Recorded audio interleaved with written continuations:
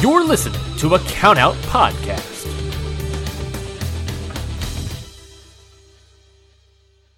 Every year, the Wrestling Observer Hall of Fame receives a new crop of potential inductees. And on our new Countout Patreon series titled The Ballot, it's our job to discuss whether or not these newbies should become Hall of Fame wrestlers.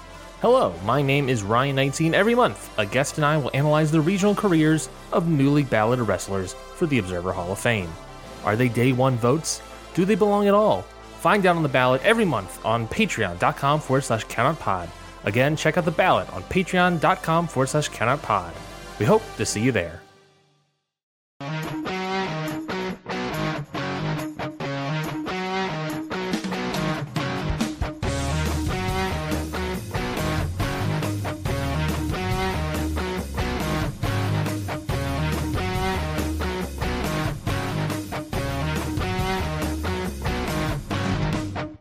Hello, everybody, and welcome back to another episode of Ring Post Radio. I am your host, the voice of the tasteless Ryan Knightsey, and with me, as always, is Ultimo Scotty Edwards. Scotty, how are you doing today?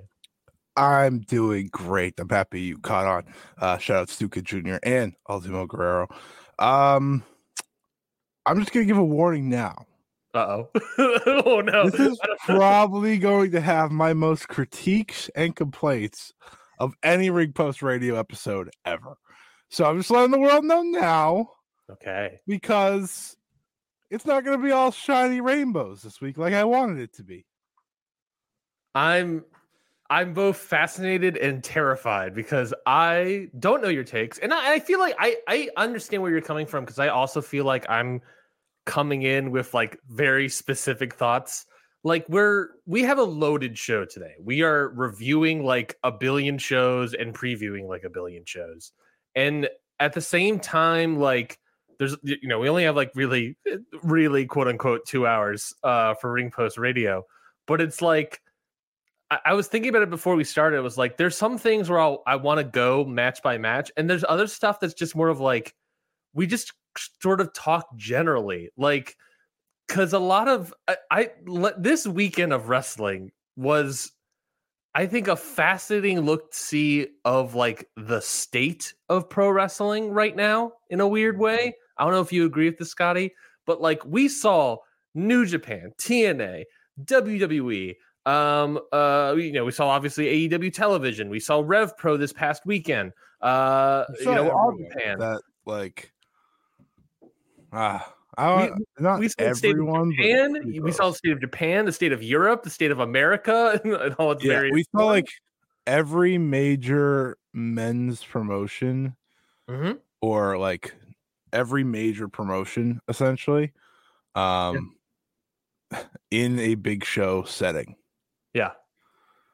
And somehow, outside of AEW and obviously like Stardom didn't run a show, but like we got a taste of everything, and I think that's makes this a very interesting show. And I also don't think, I was telling Jesse about this because Jesse was out of the house for the weekend and came back, and I was telling her when I picked her up for the airport that this idea of like, she was like, "Oh, what'd you do?" I was like, "I watched a lot of wrestling." She's like, "How was it?" I was like, "I don't know.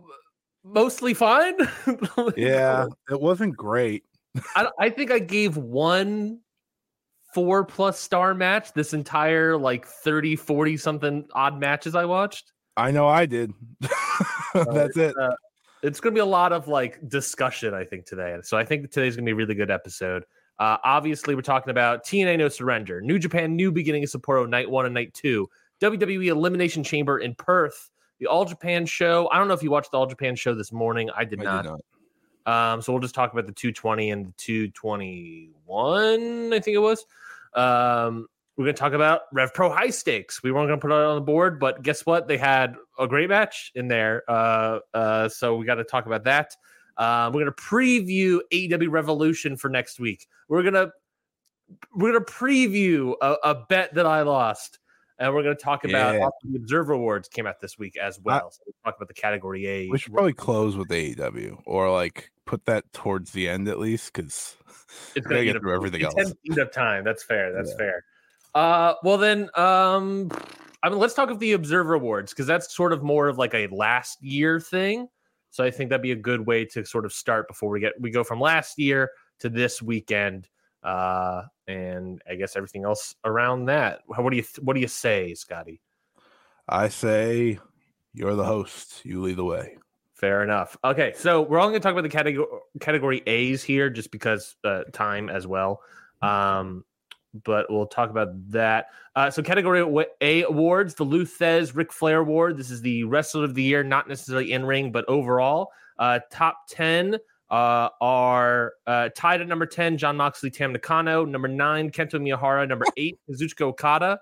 Number 7, Seth Rollins. Number 6, Mystico. 5, Bryan Danielson. 4, Roman Reigns. 3, MJF. 2, Cody Rhodes. And number 1, the winner of the Luthez Ric Flair Award, Will Ospreay, getting 302 first place votes, and overall 1,800 points, I guess would be the word.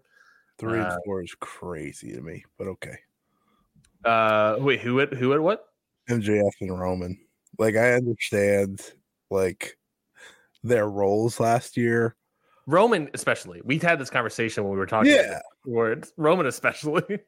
Like, Roman barely wrestled, but like I get when he was around, he was important. But there's a conversation to be had that like MJF kind of almost nearly sunk his company. He got it. He definitely, I wouldn't say sunk it. He definitely lowered the bar quite. It got pretty bad. Pretty bad. We were breaking glass in case AEW bad, and now look where AEW is now. It got really bad. Yeah, the Freakazoid anymore. Yeah, the Freakazoids, aka me, the Freakazoid thermostat over here was all like, I don't know, guys. I don't know about this one. It might be over. Bryan Danielson got number 5. I would have liked him to be higher, personally. Yeah. We talked about this before, where I thought Bryan Danielson had outstanding year. Maybe.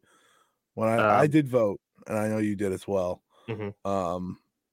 I wish I had my ballot up, but I think he was at least number 2 or 3 for me. Yeah, he was up there for me as well. I liked Mystico also being up here. I thought that was a really good spot there for Mystico. Yeah. You think it's just a gimmick? No. The Lucha King, runs supreme, and as he should be. Well, because this is taking into account like tickets and draw, not just matches, and obviously like Mystico is the king of that, which he was one of my votes. Perfect. Oh, perfect. We got it up. You got it up. Yeah, so that's Luthez Ric Flair. I don't really have any other thoughts beyond that. Okada was down. That's fine. I'm okay with Okada being number 8. Tam Nakano being the highest. Laugh out of Tam and Jon Moxley being tied. Just the wording of that made me laugh. Yeah. Honorable mentions as well. Orange Cassidy, Kenny Omega, and CM Punk were the Orange Cassidy, CM Punk, Kenny Omega. Kenny Omega had some good work, but like he had good work. That's what the other awards for. Yeah, that's fair. I wouldn't be surprised if Kenny Omega's higher in the other awards. Mixed martial arts most valuable. Who cares? I don't care about that. Most outstanding wrestler. Number 10, Mike Bailey. Number 9, Orange Cassidy. Number 8, Nagi. Number 7, Kazuchika Okada. Number 6, Gunther. The highest WWE guy here. Number 5, Kento Miyahara. Number 4, Zack Sabre Jr. Number 3, Kenny Omega. Number 2, Bryan Danielson. Number 1, Will Ospreay. I mean, obviously, again, this is Will Ospreay's 3rd time winning the Most Outstanding Wrestler Award, getting it in 2019, 2022. And I believe, if I recall correctly, this is not his... let me double check. I think this is not his first Luthez Ric Flair Award. It might be his first, but I'll double check. It is his first. Okay. Let me pull up the history. I should probably have that as well. But yeah, any thoughts on the most outstanding award, most outstanding wrestler award? I don't think highest WWE is Gunther, highest TNA is Mike Bailey, Will Ospreay up there, highest AEW is Bryan Danielson, with Kenny Omega right behind, Kento Miyahara out of Japan, Mike Bailey. Kento Miyahara, honestly, higher than Okada is also, I think, is kind of interesting. Kento was one of my votes. So again, hit the mystical post. I think we have. Do we have a music stinger for Mystico? No, we don't. We will. Don't worry. We will. We will. But no, this all makes sense to me again. I thought it should have been down to Ospreay and Danielson. I expected it to be there, so it makes all the sense that it ended up being that. Yeah, Ospreay is like such a easy, obvious answer for that to be. Bryan Danielson, we talked about a lot when we talked about this sort of like preview of these awards, of this idea of like Danielson had such like a weirdly great, underrated year despite being like super injured the entire time. So totally worth it. I like Kenta Miyahara being up here. I like Shingo also being on the list. Honorable mentions: Jon Moxley, MJF, Seth Rollins, Eddie Kingston. It's fun seeing MJF being like up at most outstanding wrestler. In ring, he had a pretty decent year, I gotta say. That was for the most part a pretty decent year. It's just everything else surrounding that I don't agree. I don't agree with here. Yeah. Most outstanding fighter, who cares? Tag team of the year. Tag team of the year, number 10, The Acclaim. Number 9, Jun and Rei Saito, the Saito brothers. Number 8, the Usos. Number 7, Catch 22. Number 6, Aussie Open. Number 5, the Young Bucks. Number 4, what's that? Did they wrestle last year? They took a lot of the year off, feels like. They wrestled FTR at All In, which was a letdown. They wrestled Blood and Guts, but in a multi-man sort of thing. What else? I can't remember. You've proven my point. Match. You've proven. They got number 5. Number 4, the Astronauts, Takuya Nomura and Fuminori Abe. Number 3, Hiroki Goto and Yoshihashi. Number 2, Kevin Owens and Sami Zayn. Number 1, FTR. Disagree with FTR winning this year. I don't really think FTR had a great year last year. I guess I can see the argument of FTR being the best AEW tag team, but I don't necessarily think the tag team division AEW right now is too hot. Owens and Zayn makes sense, but they weren't around. Owens and Zayn is mostly also from the end of 2022, kind of more so, really. They weren't together until the beginning of 2023. Yeah. But they weren't. But they didn't last until the end of the year. But they probably had more matches, truthfully, than like the Young Bucks. Mm-hmm. So balancing act here. Oh, can I look that up? Can I look up that info? Tag team wrestling, as we talked about privately this week, not in a good spot.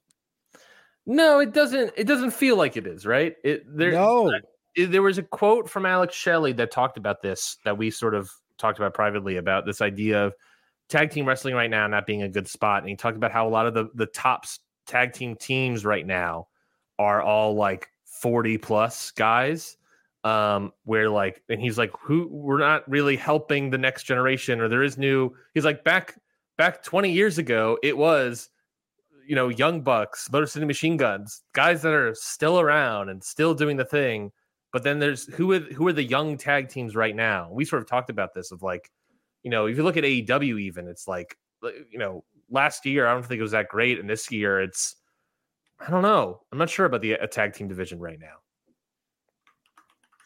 I'm not completely jazzed by it. Who do you think's the best tag team in the world right now? Right now, at this very moment.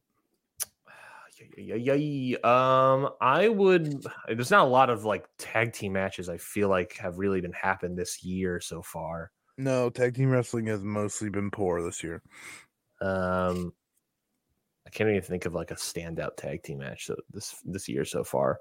I don't know. FTR has been fun, but they've also been mixing up with Daniel Garcia, so there's like that aspect. Like I enjoyed the steel cage elimination match with House of Black. What they're doing with BCC right now interests me as well, but they're not over the moon great as a tag team specifically. Like the best match to me right now is the steel cage match, which is a 6-man. So pure tag team wrestling, it's not completely there for me. Other than that, as I said to you, list. When I watch tag team wrestling now, I am more often than not left saying I miss the Briscoes. Yeah. I haven't watched it yet. I think. Did I watch it? I don't recall if I watched it. That tag team match from Stardom last week. That was real. Yeah, that was real. I know that was great. I haven't gotten a chance to catch up and watch that yet, but I've heard that was great. But a one-off tag team match is not really tag team of the year worthy, right? Respect Wing Gory, bud. A little more respect on that. Thank you. But my point is that there was no immediate answer, right? Yeah. Like there's no instant answer that's appropriate for this question, and I think that kind of defines the state of tag team wrestling right now.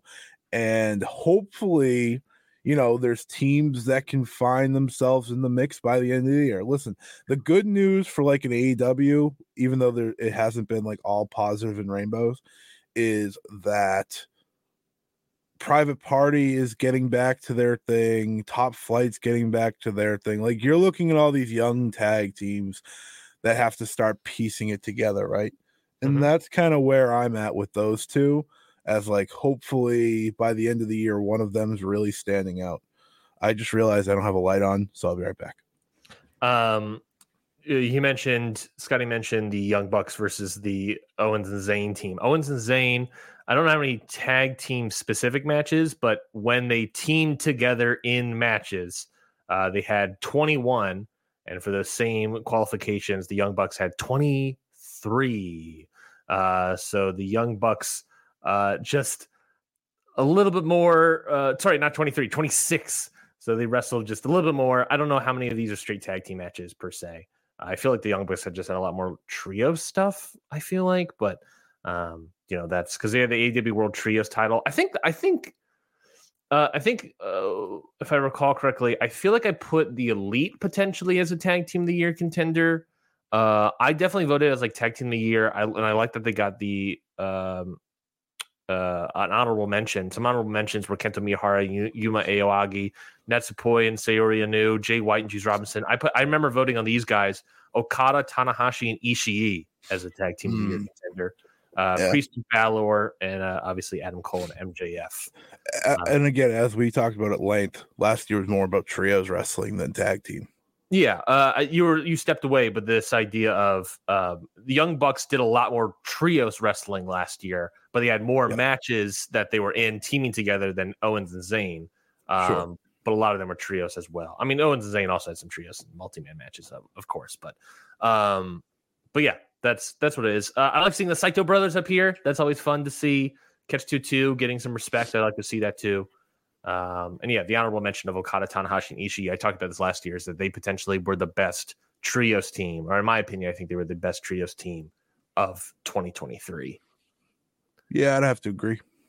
Best on interviews, number 10, Don Callis, number 9, LA Knight, number 8, Punk. Why is Don Callis voted? Well, it's promos, right? It's promos. Top 10 in promos. Is he? Oh yeah, you're not gonna like this. He's cut the same promo for like 7 months now. Yeah, you can question the Don Callis is better than when I get to the honorable mentions. But number 8, CM Punk. Number 7, Will Ospreay. Number 6, Bryan Danielson. Number 5, Cody Rhodes. Number 4, Jon Moxley. Number 3, Christian Cage. Number 2, MJF. Number 1, Eddie Kingston. I really enjoy seeing Eddie Kingston here. Eddie was my number 1 pick. Eddie Kingston previously won this in 2020, and then MJF won it 2021, 2022. Eddie Kingston winning it again here today. Was MJF on this list? Sorry. Yes, he was number 2. It was very close. Eddie Kingston got 1483 was his point total. MJF 1441.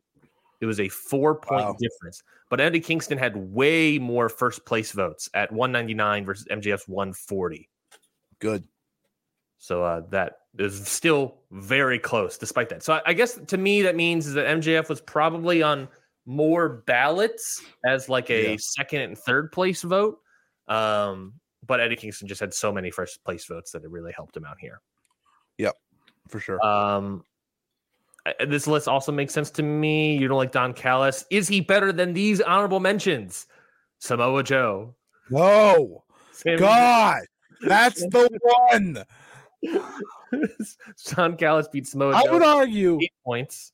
I would argue, like, if Samoa Joe had a complete year of being on TV, he would easily be number one. And I think that's part of it.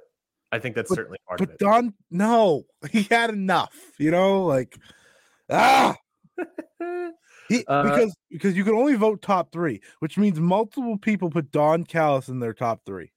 At least 14 people put them at number 1.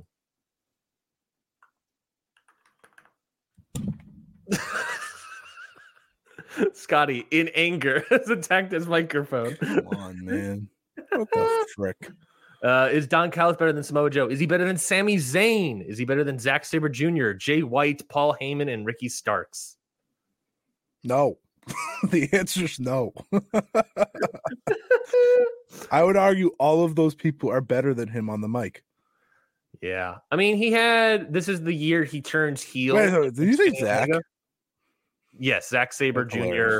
was Samoa Joe, Sami Zayn, Zack Sabre Jr. of 90 points, Jay White 77, Paul Heyman 65, Ricky Starks 63.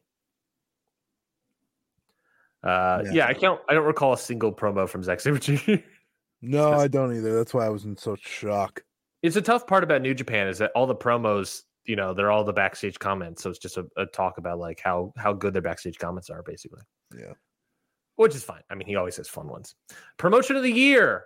I like to point out that these are all a diverse pool of voters.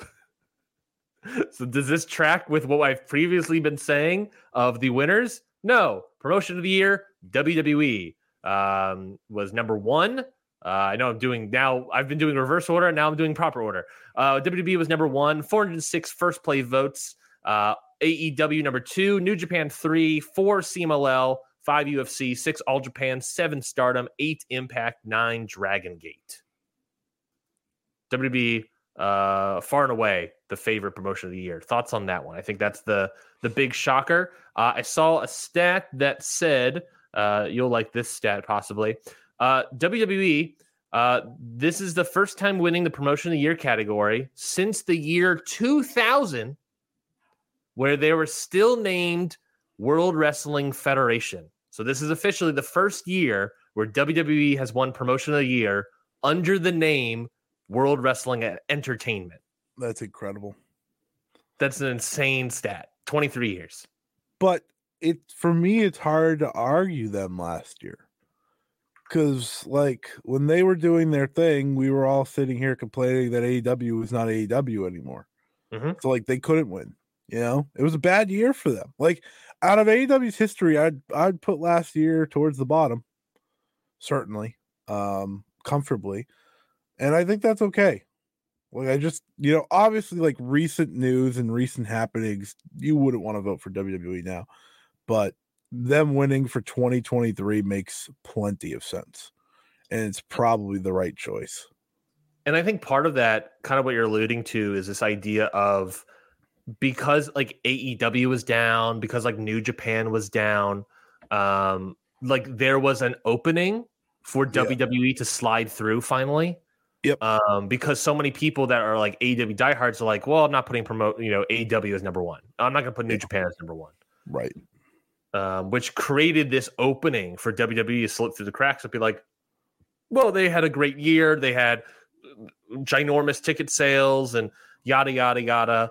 And even then, I would say, like, personally, I don't think the in-ring was totally great compared to other companies. They certainly made a lot of money, but it was also a very, like, their in-ring is better. Certainly better. But it was also a very, like, tumultuous year for WWE as well, because this was the year with, Vince McMahon in and out of the company, figuring out the creative and whatever was happening with that.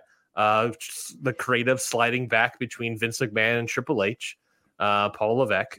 So there's a lot of tumultuous stuff happening behind the scenes, obviously, as well with WWE, and they were still able to get a promotion of the year here. So I guess good on them. I like seeing CMLL being 4th is always nice. All Japan, Stardom, Impact, and Dragon Gate all down ballot.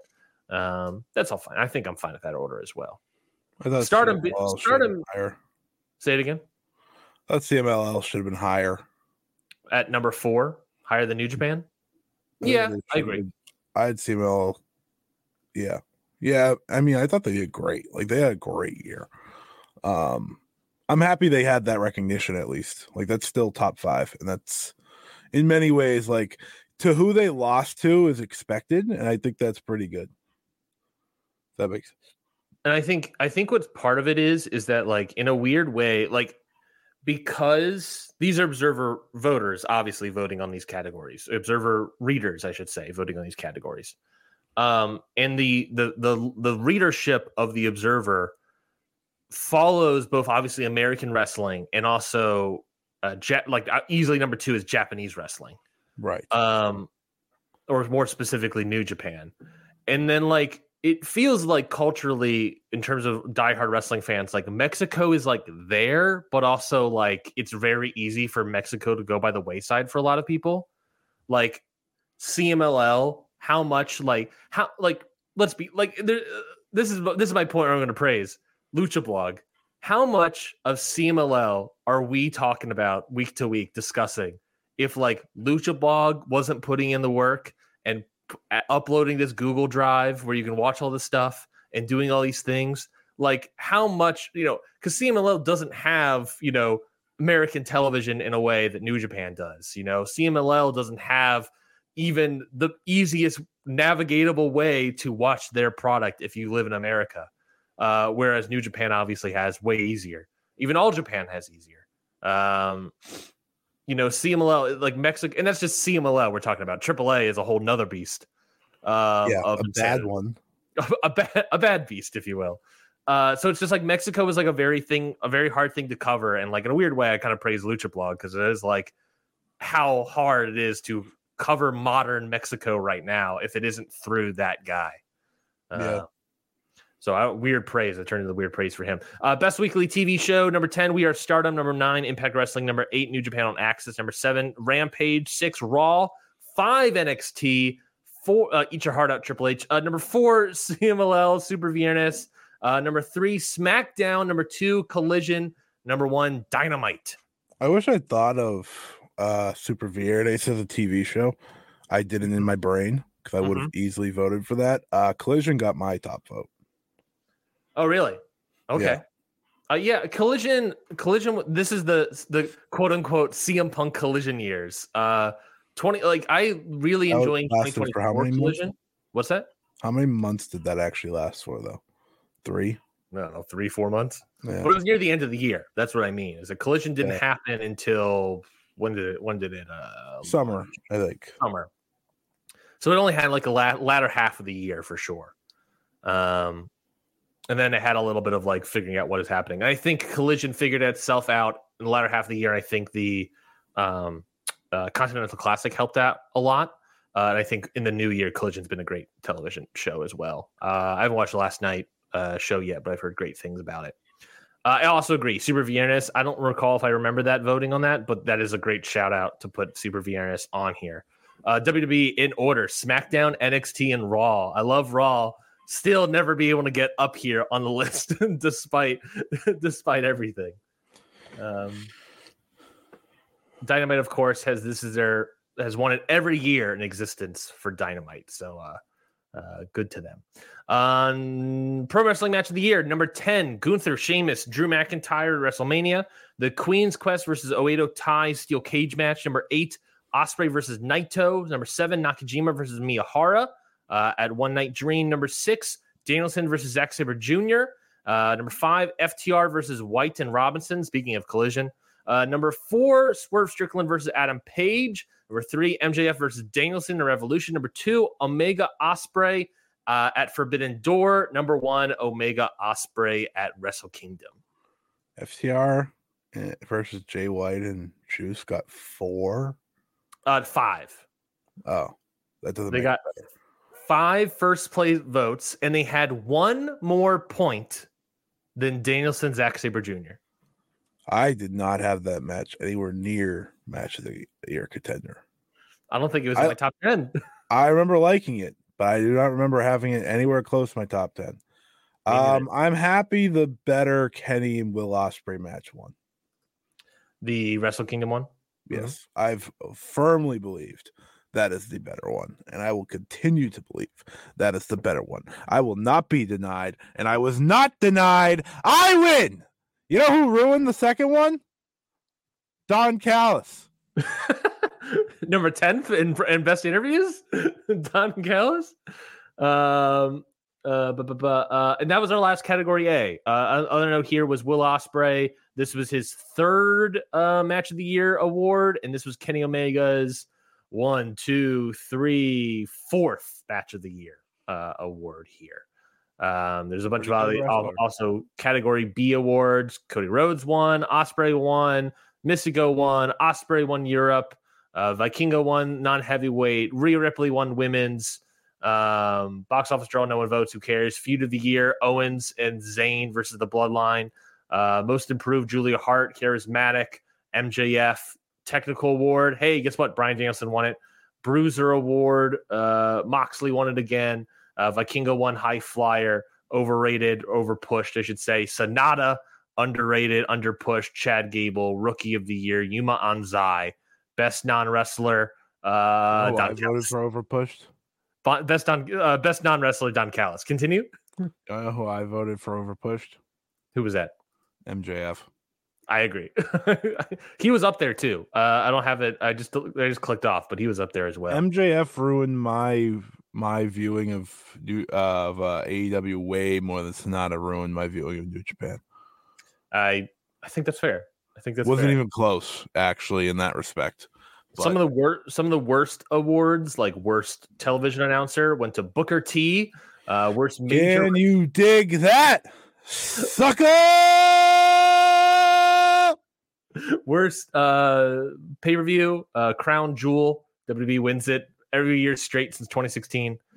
Worst television show was NWA Power. Broke the streak of Monday Night Raw. That's a big day for you. I know you're a big fan of that show. We'll get to them. Worst match, Bray Wyatt versus LA Knight. I believe this is his 5th worst match. This is the Mountain Dew Pitch Black match. That's so nasty. Yeah. Worst feud of the year, MJF versus the Devil. Worst promotion of the year, NWA. Also broke a streak for WWE. They're like rock and roll, you know. They're like rock and roll. You got to understand. I'm pretty confident what's gonna get worst match this year. Worst that's plausible. Worst gimmick, the Devil. And I think that's all the worst awards there. So that's the Observer Awards, folks. I don't know. I think it's fine. A lot of people are upset online about various things, but most of the upset people are like, no, people are upset. That's crazy. I think a lot of there's people who are generally upset about different specific awards, and then there's another faction of people upset being like, "Oh, why did Dave choose this guy?" Or that's the best. Or like, yeah, why? How did WWE get best promotion of the year and then have worst yada yada yadas over and over again? It's like, because there's different voters. Dave is, if anything, Dave is one vote, you know, one ballot versus I don't know. Alvarez tweeted out basically it was like 30,000 potential ballots. Yeah, it's that's what it is, folks. Let's move on to New Japan, New Beginning in Sapporo. Let's start with New Japan, New Beginning, Sapporo. They had a weekend of shows here, obviously, in Sapporo.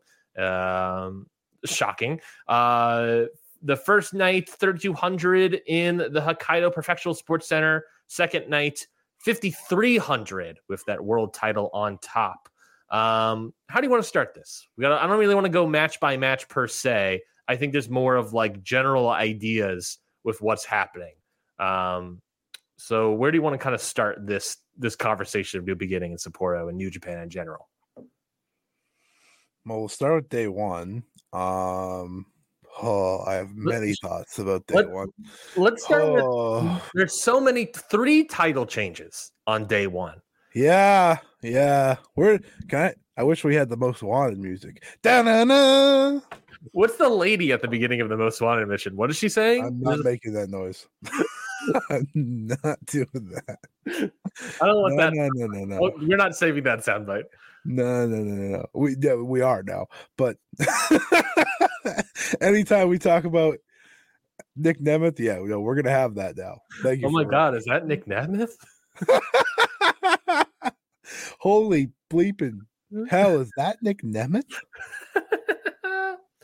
But yeah, 3 title changes. Nick Nemeth wins the IWGP Global Heavyweight title. Yeah. Matt Riddle defeats Tanahashi to win the New Japan World TV title.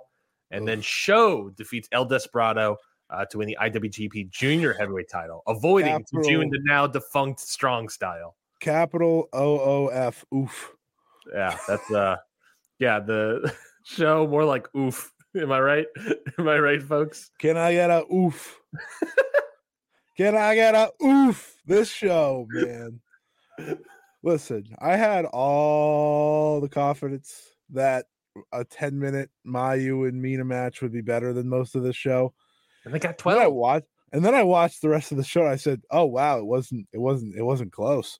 They didn't even have competition on this show. This show's bad. Like this show was bad.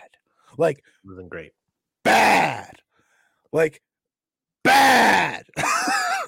Guys, folks, I think Scotty thinks it's bad. guys, this show. Oh my God. Like, listen, I don't think the world is falling like everyone else does with New Japan. Like, I just think this is the period that we're in. Like, there's gonna be hits, there's gonna be misses, and I think that's okay.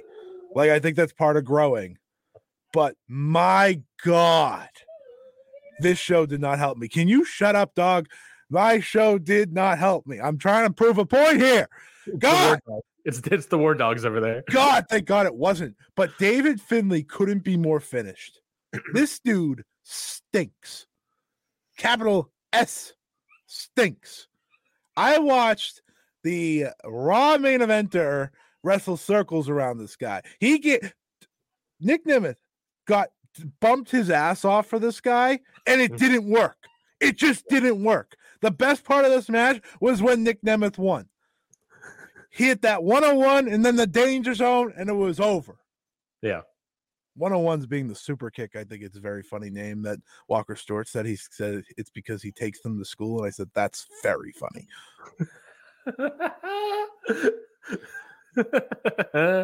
Oh, Nick. Never change. Yeah, I don't know. I agree. I'm handling my dog. Give me 1 second. No worries. I agree with the idea of David Finlay. I've never been on the David Finlay train, folks. You know this. Longtime listeners know this. Never been on the David Finlay train. He literally changed his style in what was it, the Cup last year. And it was just like from the get-go, I was like, I don't like this guy. This guy is Jay White light.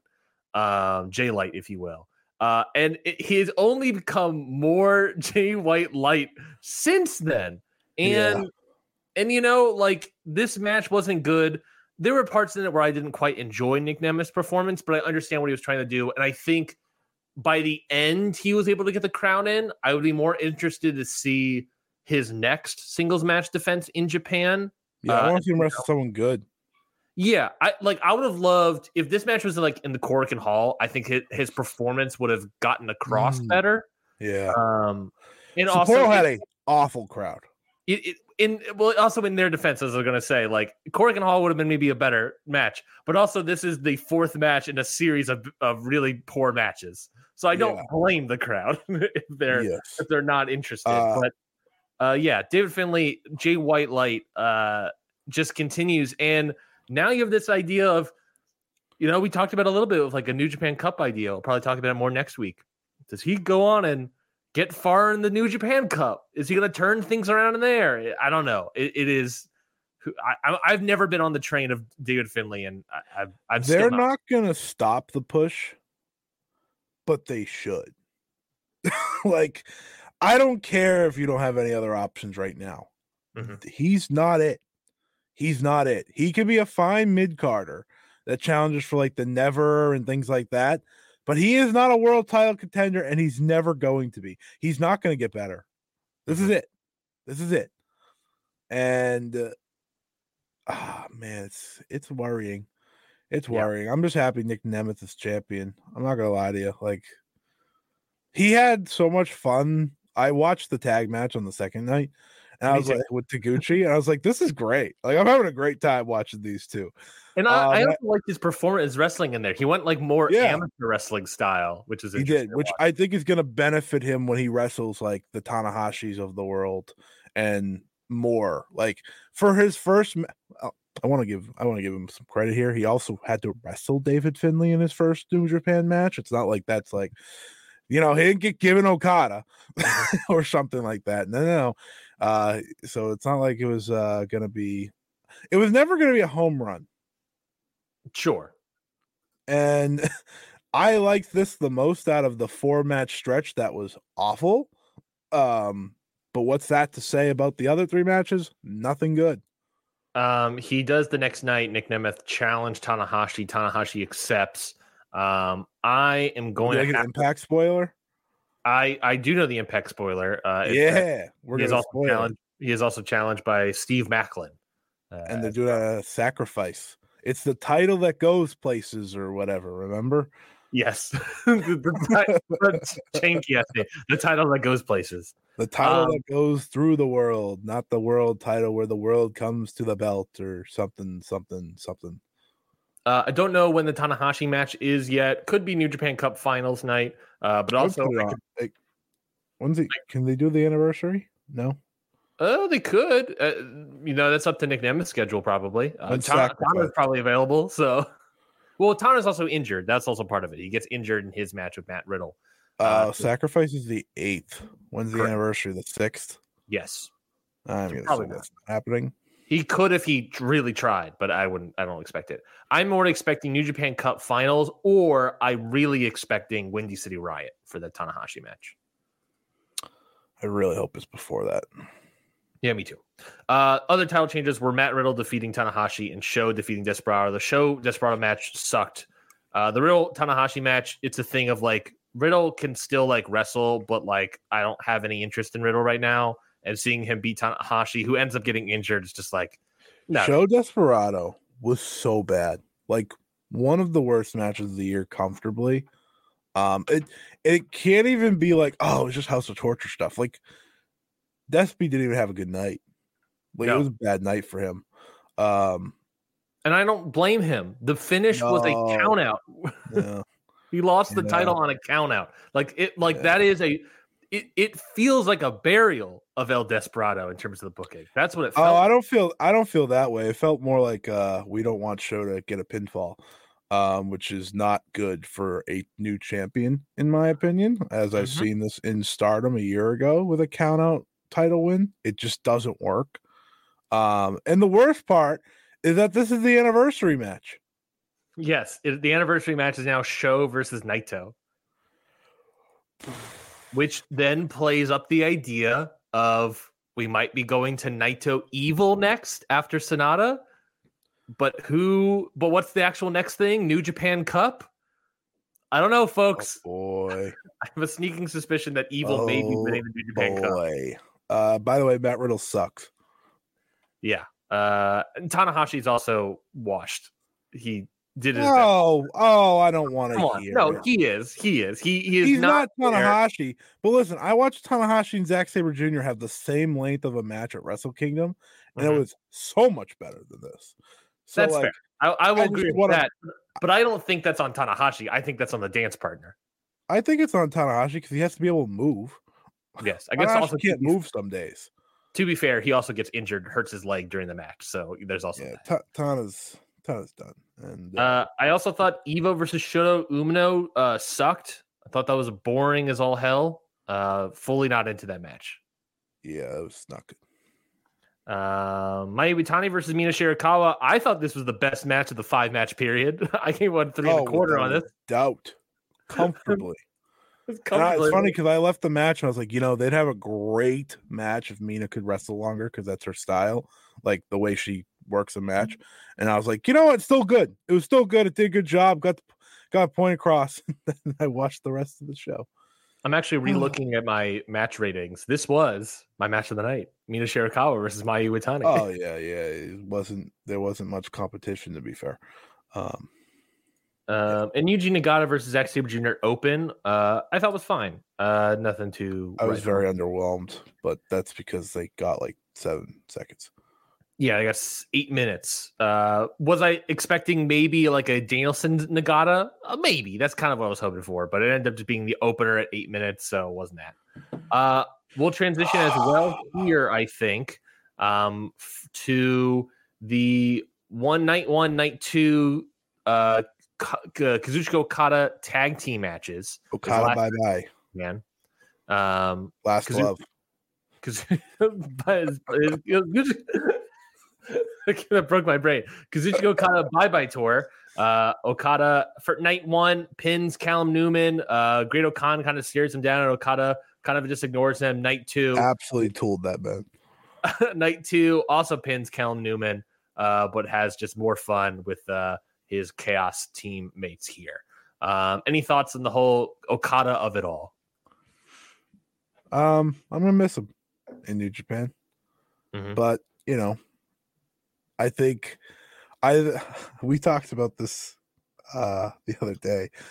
Yeah. The discourse around Okada leaving, I don't care. It's so ridiculous. Like, who cares? Like, I don't know, man. Like, unless you wanted to ruin everything you were building, how are you gonna have him put someone over? And even so, like, I watched a certain match on night 2, and I was like, nah, he shouldn't be putting these guys over. I was like, it's not great. I think Okada getting to have fun with his friends on his way out, that was a nice end. Like, I didn't have a problem with it when it was all said and done. And like the way him and Naito wrapped it up, I thought was actually perfect. So yeah, I mentioned I texted this to you as well. I was like, to be completely honest, I do not care about the Okada leaving discourse anymore. It is so beyond the pale of, and I think it's now gotten to the point where it's sort of serving other matches detrimentally, and we'll get to that. New Japan fans, not all of them, but some of them are making me not like New Japan. I think it's probably mostly the English-speaking New Japan fans. I have no idea however the Japanese fans think about this. Oh, they're wishing him the best. Like, that, a lot of, from what I've read, like they want him to succeed. It's kind of like the best comparisons, like Shohei Ohtani in baseball type thing. It's like, we want you to go succeed and show the world like what we bring to the table type thing, from what I know. And that's why, like, they're gonna watch him. Yeah, it's Okada, right? Like, they're gonna watch him. They get it on the New Japan World. They get Dynamite. He'll probably pop up. That's very true. That's very true. They'll probably be watched a lot more now.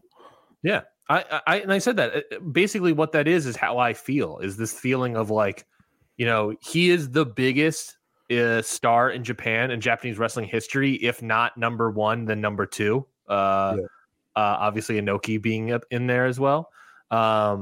He is up there, and it's just like, at this point, it's like, I'm fully not expecting this guy to put any of these guys over, because at the same time, I'm sitting here thinking, who did Nakamura put over? You can make an argument Omega, but even then, who knows? He was going to get pushed immediately right then and there anyways. I mean, they had Omega's last match beat Tanahashi. A great point. Omega's last match was Tanahashi. I think everyone blaming Okada that's ridiculous. Blame Gato. Yeah. He's the reason this company is the way it is right now. I said this to you as well, is that, like, I don't really feel comfortable blaming Gato, because this is it. Omega Tanahashi is a great point. This is consistent with how Gato treats the top stars on the way. That's why I say blame him then. Yeah, it's like, Nakamura. People say, like, oh, you put over Omega, and I was like, AJ Styles put over Kenny Omega. Let's be honest. In the Bullet Club turn there, Nakamura ended up leaving on a Road 2 show by winning a multi-man. If Inoki was alive today, is he losing to Shota Umino? Is he losing to Tsuji? Is he losing to Yuya Uemura, the largest Japanese star? If we're comparing Okada to Inoki, would Inoki do any of this? Of course not. And if Nakamura is not doing it, if Omega is not really doing it either, Ospreay is a one of one, basically at this point. And I'd argue he made the wrong decision. I think that's fair. But I think, like, I don't necessarily blame Gato, because there's a consistent trend of this is how he does, And I think it's just him wanting to respect his top stars on their way out by giving them a win, or if they're losing to another top star or something. There's very rare for Gato to have someone put over the young star like this. This idea of putting over young stars is an American idea. Applying it to New Japan when Gato doesn't do this is insane to me. Yeah. I just like to blame Gato for the state of New Japan Pro Wrestling. That's different. The problem here is Gato hasn't made new stars fast enough. The problem is Gato's like he's lost his fastball. I think that's agreeable. And that's kind of my state after all these shows. Like I still see people blaming Okada. I'm like, Okada isn't to blame for these shows, guys. Yeah, he's not the problem. There's other people. Sorry for interrupting. I saw people like bringing up the idea of Okada must have heat with the Office of how he's being because of how he's being treated going out. Oh yeah, I'm sure. No, like he left. No. Just stop, man. Like I'm so tired. I'm so tired. Like, oh my god, the past two. Like I think New Japan's obviously like not a great place right now, but I also think like this world is ending mentality is ridiculous. Yeah, and I'll use this to transition to night 2. I think it is honestly detrimental to wrestlers, to the other wrestlers in this company. It is hurting their matches. And I'll say this. The hair versus hair match was not that good. I gave it 3. I thought it was solid. That I could be the high man on that. I don't know. People treated this like the end of the world too. You're waiting for me to absolutely let loose here, aren't you? Well, I'm setting this up. I'm setting up the idea of how I felt about this match going out of it is Yuya Uemura, very good fundamental wrestler, but beyond that, I've never been excited about Yuya Uemura. People know this. Yota Tsuji, I'm super high on, and I didn't think his performance in here that great. But I'm also thinking to myself, watching this match of 2 months, not 2 months ago, 1 month ago, they had a match at Wrestle Kingdom that everyone said that was a totally fine match. Let me see what I gave that match. Totally fine match. I went 3.25. I went 3 on this hair versus hair. Everyone at the time there said that match was a good foundational match of a rivalry, right? Their next match is this hair versus hair. Granted, it's a big stipulation, so I get there's also that. But everyone is treating this match like this is do or die for New Japan, and that if this match isn't a 5-star classic, then New Japan's dead. And I'm like, what has changed in a month's time for New Japan? Other than Okada's leaving. That's it.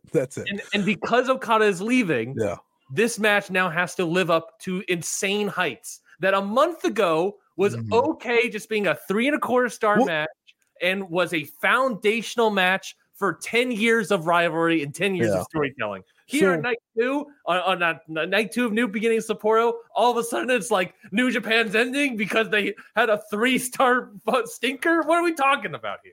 So I'll add this because hair versus hair is a very serious concept in Japan comparatively to like the US. So like that aspect is why I was so bothered by it, because there was no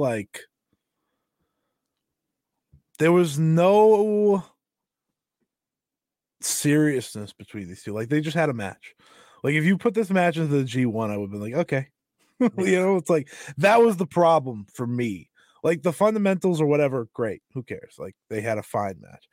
But I felt like leaving this match and feud, they both lost.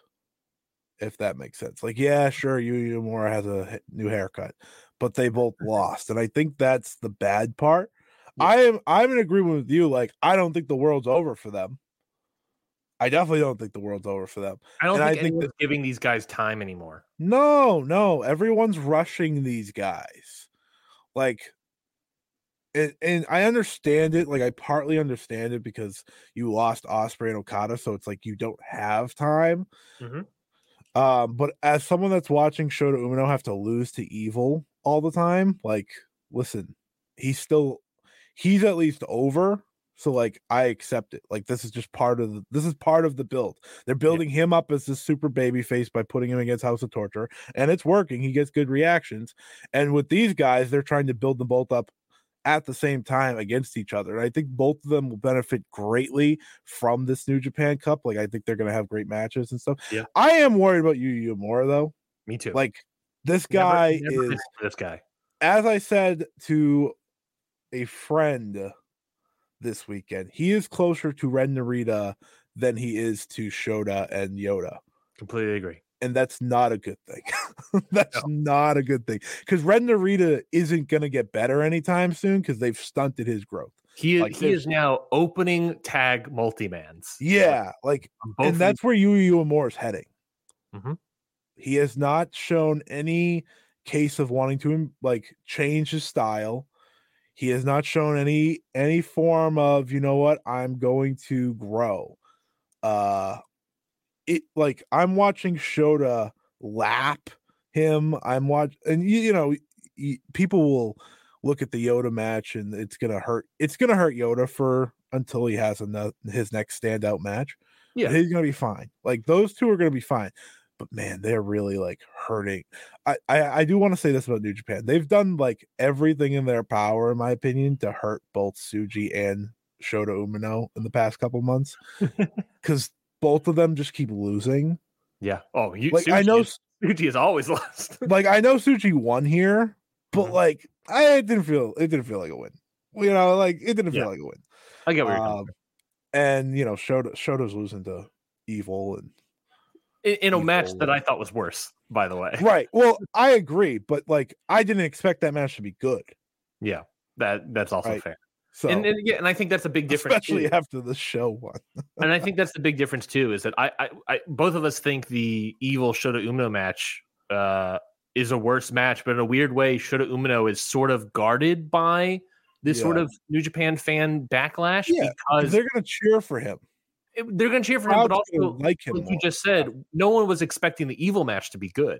No. This match had everything it needed to be good. It was... Here in this hair versus hair, people are expecting the next coming of Inoki and the next coming of Okada in this match. Yeah.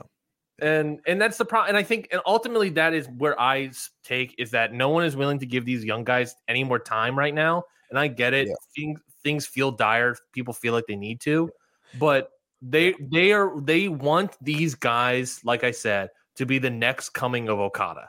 Mm-hmm. And I don't know, have we ever compared any of these guys to Okada? At best, we're comparing them to Tanahashi, who is still great, once in a century ace, right? But they're not Okada. They're not Inoki. That's different. That is beyond Tanahashi. And that's okay. That's okay. They don't need to be Okada. I think you know what this match was for them? This match for those two was what Shota had with Naito a year ago at this very same tour. Mm-hmm. Right? The long main event that just does nothing. And it's all right, whatever. Yeah. It's the same thing. They're hurt because it's against each other, and the hair versus hair stipulation just ruined them. Yeah. Because you guys needed to beat, destroy each other with an inch of your life, and you guys were arm drag. Arm drag. But that's what I'm saying. But a lot of those arm drags and headlocks are from Yuya Uemura, who is great. He's a great fundamentals wrestler, but I also don't think Tsuji can wrestle 28 minutes or lead a 28-minute match. You and me have talked about this. He's better in sprints, 20 or less right now. I agree. Yeah, unless he fights the Osprey of the world. Mm-hmm. Who unless he can fight an Okada, Osprey, Naito, who has the experience to lead him to those sort of types of matches. He isn't there yet. I think he maybe wants to be there. I wouldn't be shocked if he wants sure to. Does. But he doesn't have the experience yet. And that's what that is time. Lord knows Yuya Uemura does not. No. I'm sick and tired of fundamentals wrestler Yuya Uemura. I was great. A fundamentals wrestler to me is a young lion. That is a fundamentals wrestler. I'm hoping the story here for Yuya, and this is just me being hopeful, right? Mm-hmm. Is I hope like the idea is he shaves his head and he just changes finally. Me too. But I don't have that hope. I don't have that full hope, but that's maybe the idea behind all of this. They're like, all right, you're doing this, and then you're going to like start to be a true real wrestler. But yeah, I can see them if they wanted to fix. Sure, like anybody, obviously, like Tanahashi and Shooter is the big comparison. I feel like if anything, like Yuya and Naito is the comparison here potentially of coming in this hot young baby face, doesn't really work out, and then he has to do a massive change to his appearance and to how he is to get to the next level. Maybe that's what it is. Who knows? That's why we call Tsuji Nakamura. Mm-hmm. Because he got a big old smile. That's true. He does have a big old smile. But like that's why I'm not worried about this show even after this bad weekend for all three of them.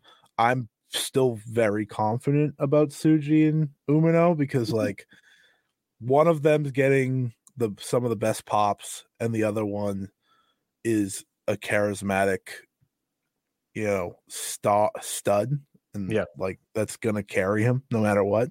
Like patience is good. I think the New Japan Cup is gonna do them a lot of good.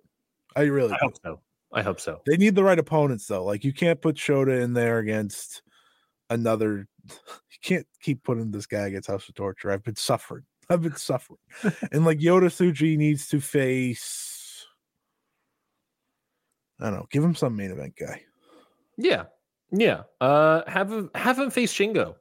Ooh. Have him face Shingo or Taichi. I think that would do him a lot of good, actually. Yeah, I guess Taichi would actually make more sense because they would be different factions. But like New Japan Cup, you can get away with that if you did New Japan Cup. You do both. You could do both. There we go. And Yuya Uemura, he's also like brand new. He doesn't even have like a G1 climax under his belt, right? So he has leeway still. Mm-hmm. Right, you and me talked about that last year going into the G1. Like, all right, these guys need to, and they did good. No, but like the other two, we walked out, we were like, good, and then they both have the Osprey matches, and it's like, all right, we're fine. I think ultimately, like everyone just needs to calm down. Yuya needs a lot. Yuya needs a lot, but I'm very worried about him. I'm not going to calm down on him. I'm very worried about him. I completely get where you're coming from. I am at the point now of Yuya Uemura where I am not into this guy, but I'm not going to make my final determination until post G1 climax.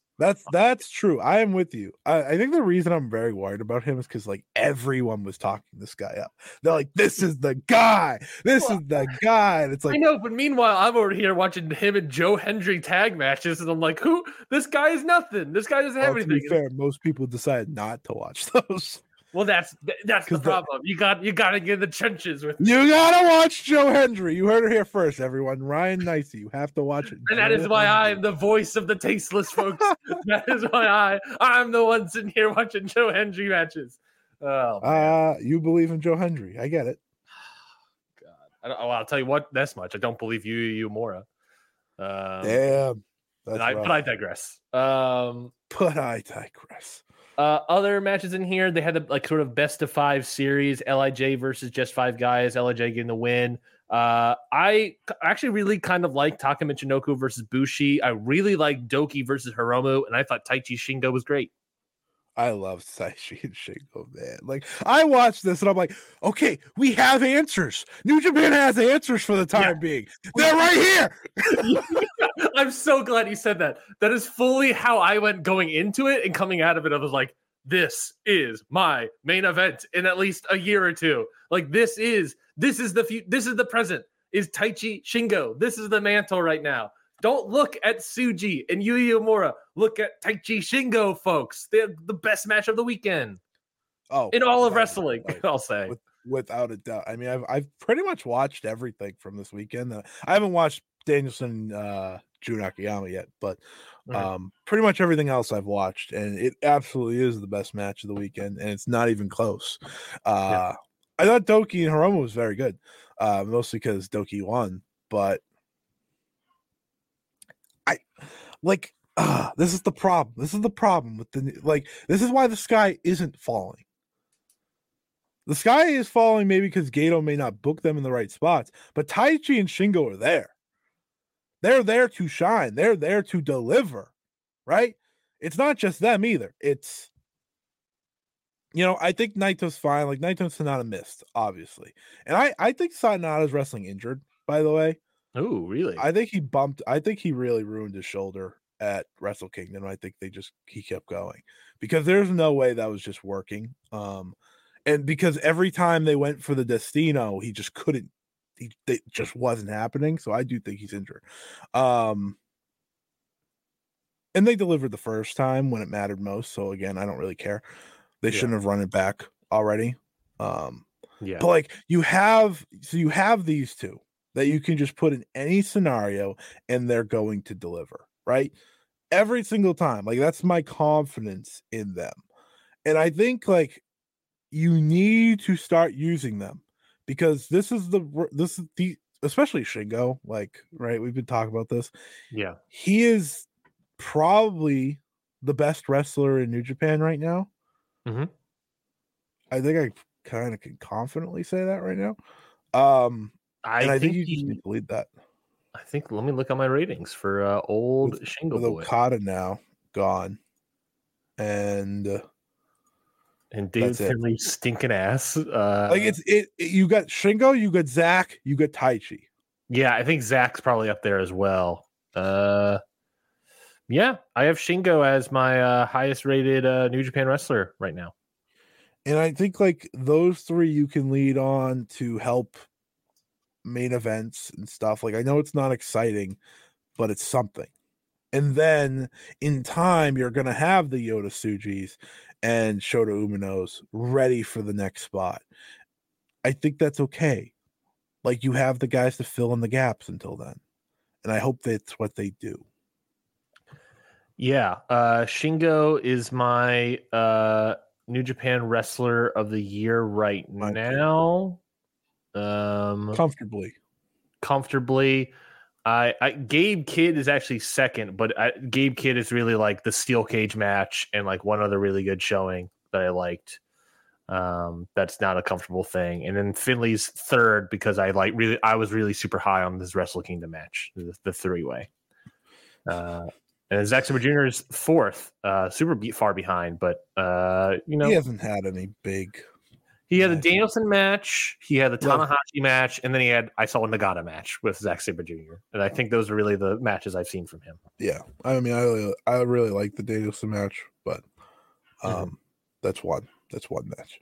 Yeah, the rankings will change, so that's totally fine. just Shingo and Taichi. I know. I watched that match and I stepped away and be like, this is what we're focusing on. Everyone's focusing on the young guys that are not ready and pushing them too hard. And pushing too hard right now might be super detrimental to their careers. When we have Taichi, Shingo, Zach, those are the guys we're going to push. Obviously, New Japan's also going to push Evil and David Finley. And that is all those 5 guys are probably going to be like the New Japan Cup guys. Meanwhile, everyone's going to be dunking on New Japan because they're not pushing the young guys when New Japan's probably going to be focusing on these other guys. So I don't know. They should give one of them a run. I'm not saying win it. I agree. I would love if one of them got into the Final 4. After they both, I think the top 2 should both have runs. Shota needs a run because they had him lose to House of Torture 75 times. And Tsuji, I think, will have a run because he won against Yuya. Mm-hmm. So you would expect that to be momentum, but we'll see. Yeah. We'll see now, won't we? Any other thoughts on New Beginning 92? Tama Tonga and Tongaloa versus God. With special guest referee Jado, I thought was. This is a great question. I do want to talk about this real quick because I did want to bring up Forbidden Door. So thank you, Matt. What dream matches would you want to see at Forbidden Door? Thinking about it exposes how New Japan needs to make new main eventers. I agree. Listen. We had this discussion privately, I think, you and me, about Forbidden Door and what that looks like now. Yeah. It's not good. Like if the idea is it has to be New Japan versus AEW, it's not great. Yeah, it's rough. It's rough. Like, all right. So but I also don't think it's that this year. I don't think it's going to be just. I don't think an AEW. It's it's going to have CML, which I think someone said already. Obviously, it should be Eddie Kingston versus Mystico. Yeah. Let me think here. Hold on. Hold on. Okay. All right, I'm with it. I think one match you need to do is if you need some AEW versus New Japan, I think Shota Umino versus John Moxley is one that works because a lot of fans here know what that is about. I think Naito versus someone big works. Naito can do a defense. Yeah. Yep. And you can do any big wrestler and it will work. And still haven't done the dream singles match of Hiromu Darby. And then I do like Shingo and Hangman. That'd be good. I think those three. And then I think you can kind of do whatever you want the rest of the way. Like you can do big tags and stuff like that. Like I think the best way to kind of make this work is you remember that great tag from the past year that they did? Naito Danielson. There you go. Naito versus Danielson. Yeah, absolutely. I would do that in a second. That's a perfect main event for Forbidden Door. That would be a perfect main event. I would be worried whether or not Tony Khan would actually want to book that just because Danielson would take the loss. Loses. Danielson's on the I want to just wrestle all the cool people tour. And I don't care if I win. Yeah. Like that's the tour. Yeah. And I think that's great. Like I think that's a great show. That match also is probably going to be Danielson Sabre, the best 2 out of 3 falls, though, based on what's cooking right now. To be fair, not to take that dream match away, but I would love Naito and Danielson. Yeah, but you're probably right. Okay, then let me pick someone else for Naito. I've already booked Hangman and Shingo. What I was gonna say Naito Swerve, but I also don't think Tony Khan's gonna have Swerve lose. Naito Samoa Joe. Oh, champ versus champ. Well, I don't know if Samoa Joe's gonna be champ by then. That's the thing, right? Fair, this is very far down the road. I think that's a possibility, but I think you want to send a main eventer. You don't want to do what you did last year and send in Jungle Boy Jack Perry, right? Like you don't. Naito's, you don't want to send in the scapegoat. Naito's different from Sonata, obviously. You could always just do like Osprey. I mean, we've seen it, but you could always do that. Yeah. You probably won't because whoever's going to face Naito, assuming Naito is the champion at the time, is going to lose. So you probably don't want to send Osprey because Osprey's probably getting built up for All In. So it'll depend who's not champion, but I think there's great choices. There's great choices. Here's a crazy pitch. Just 5 guys versus the Bang Bang Scissor Gang. I really hope the Bang Bang Sister Game doesn't exist by then. Connor Houston, good answer as well on the Danielson thing. Could save Danielson versus Sabre for Wembley in August. That would be more neutral. That would be more because it's AEW show, but it's Wembley, so it's Zach. Yeah, that could, and then that could lead to Naito Danielson. That's certainly plausible. Yeah, I like that. That's just super far away. That's why I didn't think of Wembley. Going from Naito Moxley to Naito Danielson. Ooh, LIJ versus BCC action over here. Well, Shingo Claudio. Shingo and Shingo. It'll be like a tag match. It would be like Shingo, Hiromu, and Yota Tsuji. Here we go. Shingo, Hiromu, Yota Tsuji versus Moxley, Wheeler Yuta, Claudio. That works. And then you could do Naito and Danielson. Naito Danielson on top. Yeah. All right. I'm in. Yeah, I mean, that's what we got there. They'd probably, you know what they'd probably do? They'd probably, you say Tsuji? Yeah. I was just looking at names. Throw. I could see them throwing Shota on the BCC side. I was going to say, Yuta. Yeah. Well, I did Yuta because I would assume that LIJ gets the BCC would probably have to get the win here. So then you throw in Shooter, make it an 8-man. Throw in Shooter, then that way you can also throw in Bushi. Teton. Ooh, Teton. Okay, Teton. Yeah. By the way, Bushi or Teton, whoever, they're going to take the fall in this match. All right, one of them's a lot better, so I prefer Teton. That's fair. That's certainly fair. It's not all bad. An LIJ versus BCC undercard match. You got to lean on LIJ, obviously, which also would work if you do CMLL involvement. Yeah, that's true. Just give me Shingo and Hangman, though. Actually, that's what I actually want. Any other thoughts? The New Beginning in Sapporo that weekend of New Japan shows. We didn't talk about Tama Tonga Tonga too much. We set it up, but the match was good. I went 3 on it. But I really would have gone 2 3 1/4, 2.75. But the post match of Tama Tonga leaving, kind of emotional. I kind of got into it, so I was fine with it. I couldn't have wanted to watch it less, so I didn't. Fair enough. It was fine. As someone said to me of me doing the hiya. Tongaloa. Did he do that in this match? I don't even remember. I don't know. I didn't watch it. Fair enough. All right then. That's New Beginning Sapporo. I think we're only an hour and 16 minutes in. We only got a billion other topics to get to. So let's get through something super easy. Let's talk about NWA Hard Times. All right. All the audience we have, see ya. Audience, you want to stay for this one. So, all right, ready? It's worth it, trust me. Can I read you the card for NWA Hard Times? Please do. All right. That was the card. The show's next week. Sorry, this Saturday. The show is this Saturday. There is no published card for the show. It is in Dothan, Alabama, the Dothan Civic Are you Center. Sure? I've checked NWA's website, Wikipedia. Oh, man. I have checked Cage Match. Everywhere I've checked has no stars. It has people announced for it. Last week I made fun of AJ Francis announced for the show. And I also saw the Dothan, Alabama, Dothan Civic Center website that's selling the tickets. They had no card on it, but they had NWA stars and a list of NWA stars on it.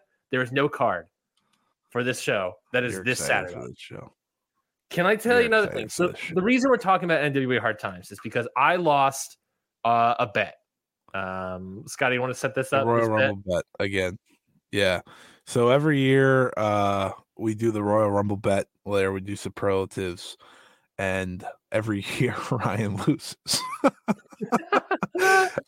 2 years ago it was he had to watch the 5 worst matches on Cage Match. Correct. That's where we discovered that. That's where we discovered that WWE edited out Sid Vicious's leg injury at WCW. Yeah. Last year, we decided as a group that NWA Hard Times is the perfect show you have to watch. Yes. The Hard Times will befall the loser of this bet. Yes. So here we are. Ryan's gonna strap in once again for Hard Times. And Hard Times is so rough that there's no matches for the show. You want to hear another part? Yes. I don't know how we're going to do this bet because as far as I can tell, there is no way to watch the show. I have checked everywhere.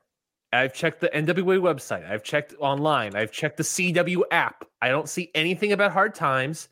I've just seen just now overview. I just read this now. I just was able to find this. Overview. National Wrestling Alliance heads to Dothan, Alabama for Hard Times 2024. Tickets are available now at nwaliveevents.com.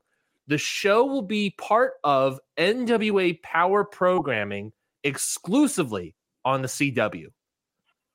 As far as I can tell, NWA Hard Times is not going to be streamed anywhere, but based on reading that, it will be chopped up for NWA Power exclusively on the CW app. All right. Well, we're gonna have to come up with something new. This is the NWA Hard Time. It took me days to find this line in a press release from the NWA. The show will be part of NWA Power programming exclusively on the CW app. I can think of something bad. Don't worry. I'm sure you can. I'll get into the lab. But that ain't gonna work. If you look at the poster for Hard Times, it doesn't say how you watch it. It just says the CW, which is not properly the CW network. It's just the app, to be clear. There's no published card. Talents are scheduled to appear. I'm looking at a list of talents. I can read that off if you want a preview, but there's nothing. No. This was worst promotion of the year, voted on by the Observer Award. Couldn't have been more right. This is the state of the NWA.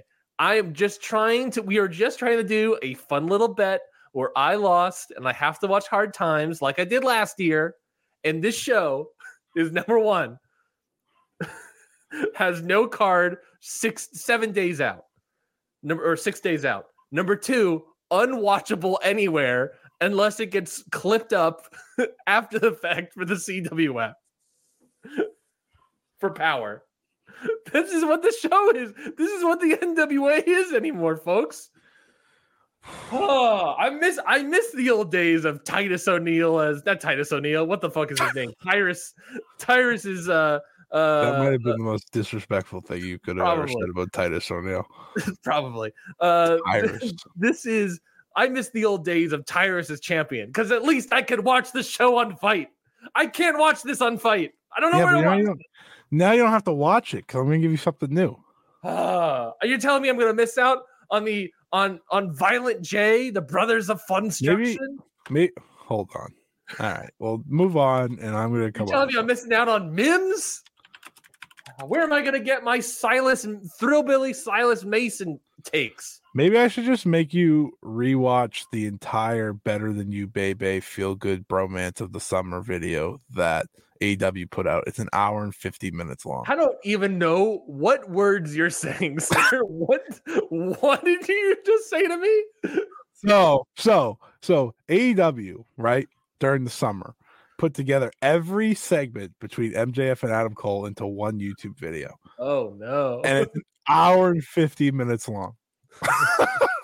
Oh, it's like on YouTube. Like rivalry things? Yeah.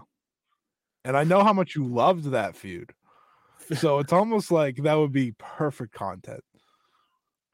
Would it be? I'm going to think of a live show first. But right now, that is the leader in the clubhouse. I wish all the episodes were out, but I think a good contender is the Johnny Loves Taya reality show that AEW has put on their YouTube. You're lucky Triple A doesn't have a show soon. Triple A. At least I could watch Triple A. Connor Houston asks, wasn't Camille their biggest star? Yeah, she's gone. Yeah. Well, maybe she's gone. I don't know. She's teasing something. Who knows? Maybe she's back in NWA and she's showing up at Hard Times this weekend. Don't talk about Hard Times. I want to talk about Hard Times. Talk about not being able to watch a show that you're publishing, that you're advertising to your fan base. Do you have a big time show, a show that was your biggest show in your lineup a year ago, 2 years ago, 3 years ago, and now it is unwatchable anywhere other than probably clipped up on I think you should be happy. I'm in a way I'm happy, in a way I'm just frustrated at like just the piss poor promoting of Maybe I should just make you watch. I'll just have you watch a GCW show. Now we're good. There we go. It's just frustrating to watch a company like this just the. Who's your lead wrestler? Who's my lead wrestler? I can do a Killer Kelly compilation.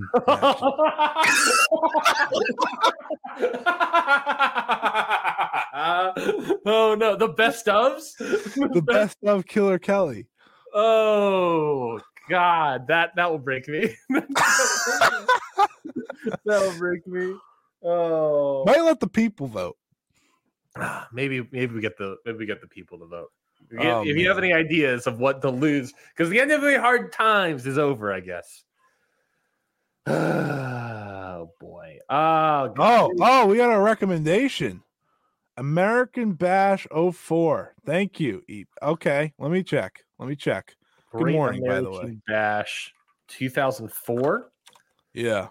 I mean, if it's bad, I'll watch it. This is from Norfolk, Virginia, for a capacity crowd of 6,500. Your main event, holy shit, Concrete Crypt 2-on-1 handicap match. The Undertaker versus the Dudley Boys.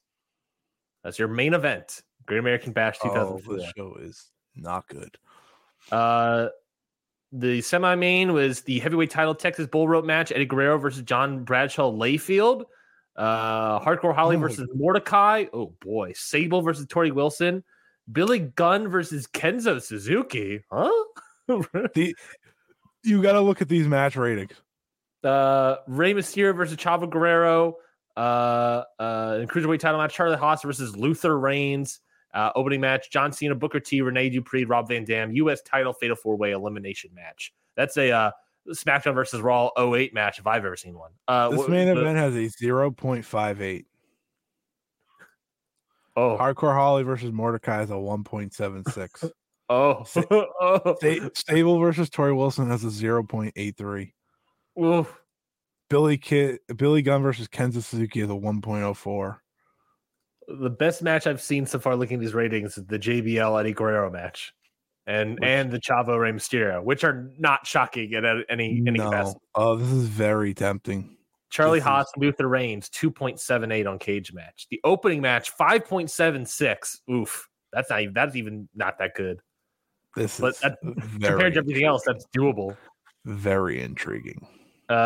Eternal Pure says, pretty sure that Eddie JBL one is the super bloody one. I think you're right. Oh, yeah. But only Dave gives it 3.25. Dave, the stickler on blood. Blood and headbutts, bad, unless Will Ospreay does them. Yeah. This is up there. This could be up there. This could be up here, folks. Well, I guess the idea is I'll stream this Saturday, I guess. When? Don't know yet. What? I thought the Killer Kelly idea was pretty good. It's pretty good. But I don't know when and how. It'll be on Saturday and what it is. But it'll be on YouTube. So subscribe. YouTube.com/countoutpod, I believe is the YouTube handle. Subscribe on YouTube. If you're watching this on YouTube, just subscribe right now. YouTube.com/@countout is what the. It's a shame we got a recommendation because I was going to break you otherwise. I was going to find like 10 Killer Kelly matches. Be like, watch these. Thank you so much, Eternal. He still might do that. I'll let Scotty figure out that. But that will break me. Where do we go from here? We got RevPro. We got All Japan, WWE, and TNA. And AEW. We can absolutely blow through. Do we even need to do All Japan? Listen, okay, here you go. Jun Saito and Katsuhiko Nakajima. Or no, was it Rei Saito or June? It was June. It was fine. It's not that good. There you go. Fuminori Abe versus Dan Tamura. Pretty good. Yeah, I had a good time. But as you said, it was a show. I texted you. I was like, this was a show. Suwama Hideki Suzuki, I thought was interesting. Yeah, I like that. I like that too. And I didn't see the Suwama Hideki Suzuki tag team number one contenders match. I just know that they are tag team champions now. Whoa, spoilers. Sorry. But we weren't going to cover it next week. That's definitely true. That's probably great, though. So they put the titles on them instead of Kento Miyahara and Yume Yagi? I'm guessing Saitos weren't losing. Interesting. Well, they have Champion Carnival coming up, so I guess they didn't want it to get... I'm guessing Kento's winning that. I don't know. I'm just trying to make sense. Interesting. Whatever. 1 second. I my brain can't calculate that. You're welcome. Oh boy. Okay. Well, then let's talk about. Oh boy. Let's talk about. Oh God, I don't know what I talk about. Let's talk about WWE, I guess. Let's talk about WWE. We'll talk about WWE, and then we'll do RevPro, and then we'll do TNA, and then we'll do AEW Revolution. I feel like that's we gotta do something, you know. TNA, woo! Get into it. WWE Elimination Chamber. You get into the chamber, baby, and watch a match. Yeah. So this was in Perth. 52,590 was the announced attendance. Apparently, it's according to the Optus Stadium or fans that go here. That's an okay attendance. That was probably bumped up just because that's typically what WWE does. So people they did a lot of people for a first show that was, one, predictable as hell, two, a B pay-per-view. So I don't think they care all that much, and they probably got paid to do it. After the show, I think there's an argument that this was a C pay-per-view. But apparently also on this match, apparently the fifth match that everyone was sort of speculating about what was going to be, rumors are, according to Fightful, it was going to be a title defense from Seth Rollins against Jonah, or Bronson Reed, or whatever his name is. Jonah, he says. It's crazy. Interesting that that was the planned match for this show. But Rollins got injured maybe a month ago, and they never thought of a replacement match. That's real. They were like, "Oh yeah, this is the planned match." It's like, by the way, watching a WWE pay-per-view. What's that? Watching a WWE pay-per-view after it happened is such a wonderful experience. That was my take. So the biggest thing I've seen online, obviously, is people complaining about how long of a show this was versus how much wrestling there was. Yeah. And obviously, there was the Grayson Waller effect segment. But apparently there was 55 minutes between the tag title match and the men's chamber match of no wrestling. How many minutes? 55, I believe is what I saw. That's incredible. Basically an hour of no wrestling on the show. That's great. So, yeah, I mean, but I skipped it. I skipped all of that. I saw what I needed to saw from the Grayson Waller effect on Twitter when I saw Cody challenge The Rock to a singles match. I got what I needed, and I didn't watch the rest of it. Who cares? It was such an easier watch, which is probably why I didn't find the pay-per-view all that offensive. Me too. I was like, all right, let's go. Come on. Next. I'm just sitting here with my fire stick, just like, all right, here we go, Peacock. All right. Let's skip Get into it.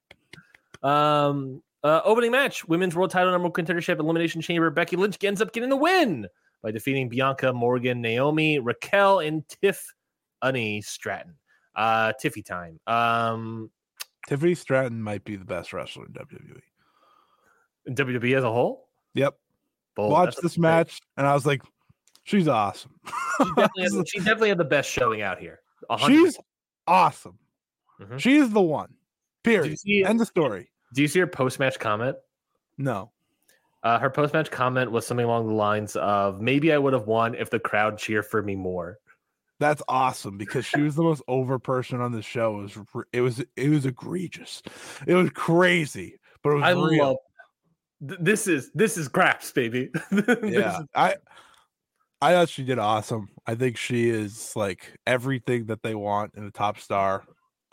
We've got we don't talk about WWE a lot, but I feel like one of the main things that we do talk about is that Tiffany Stratton rocks.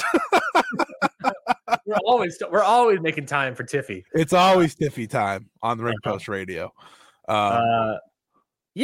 She did really well in here. I actually like this better than the men's match. Oh, really? Is there a specific reason? Other than Tiffy? There wasn't two run-ins. What was the second run-in of the men's one? I know. Well, sorry. Logan Paul wasn't a run-in, but it annoyed me.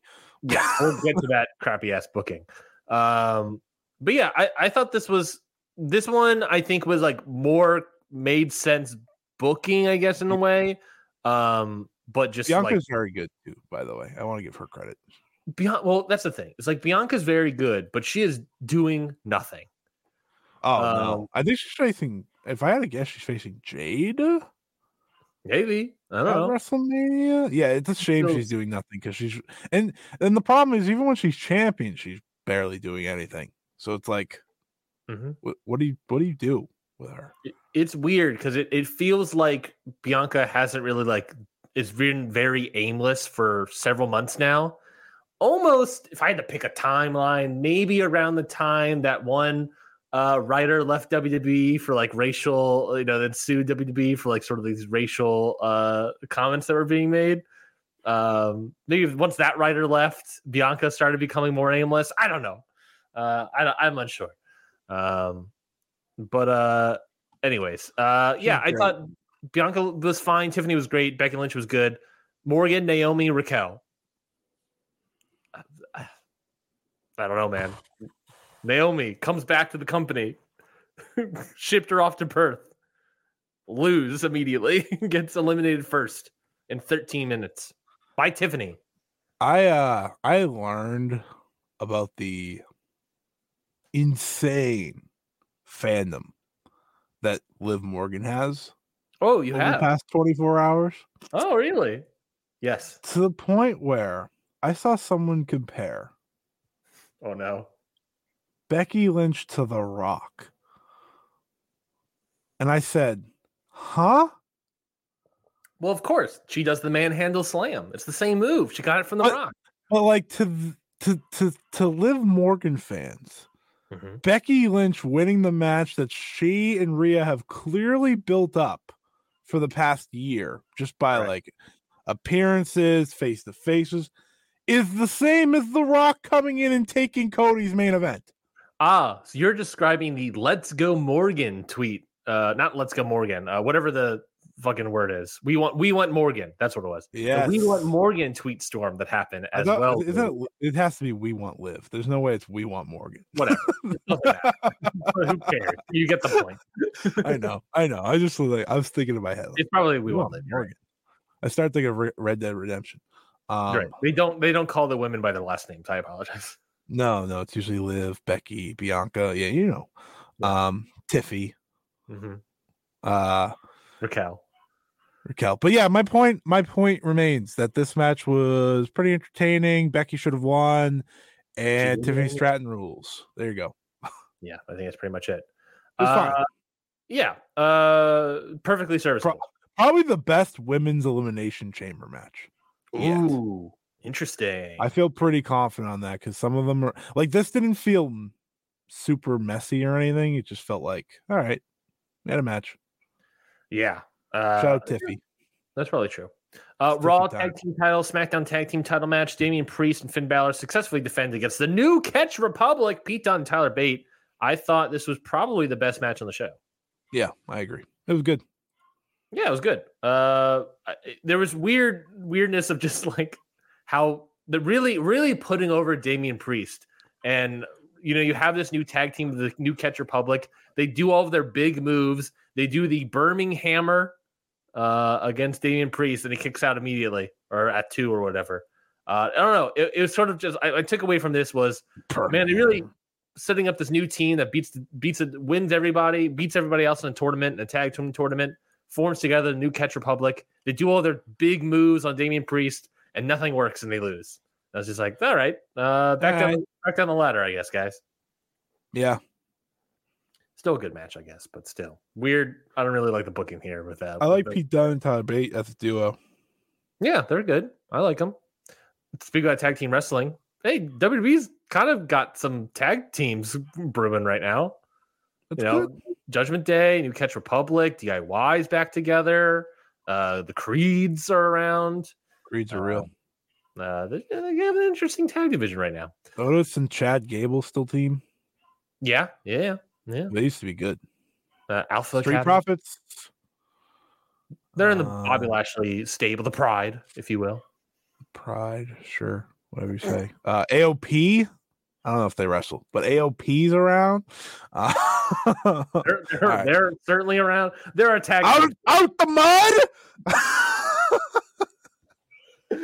Oh, how can we forget the Wolf Dogs? WWE World Heavyweight Title #1 contendership elimination chamber match. McIntyre gets the win over Lashley, Owens, Knight, Logan Paul, Randy Orton. Weird match. Randy Orton was the best part of this match. Yeah, in a weird way, because the best part of this match was just because he was selling his back the entire time. Incredibly well. Sure, yeah. I was convinced that this guy got fucked up, and then when the ref stopped caring about him, I was like, oh, he's fine. Yeah, and then he does the RKO to the finish of the match. He's like selling his back the entire match. Yeah. Then he kind of like reveals that it may or may not have been fake because he does a pop-up RKO to Drew McIntyre.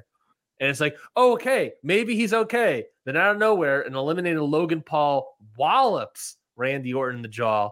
And Randy Orton gets pinned by McIntyre. That's it. That's the finish. That stunk.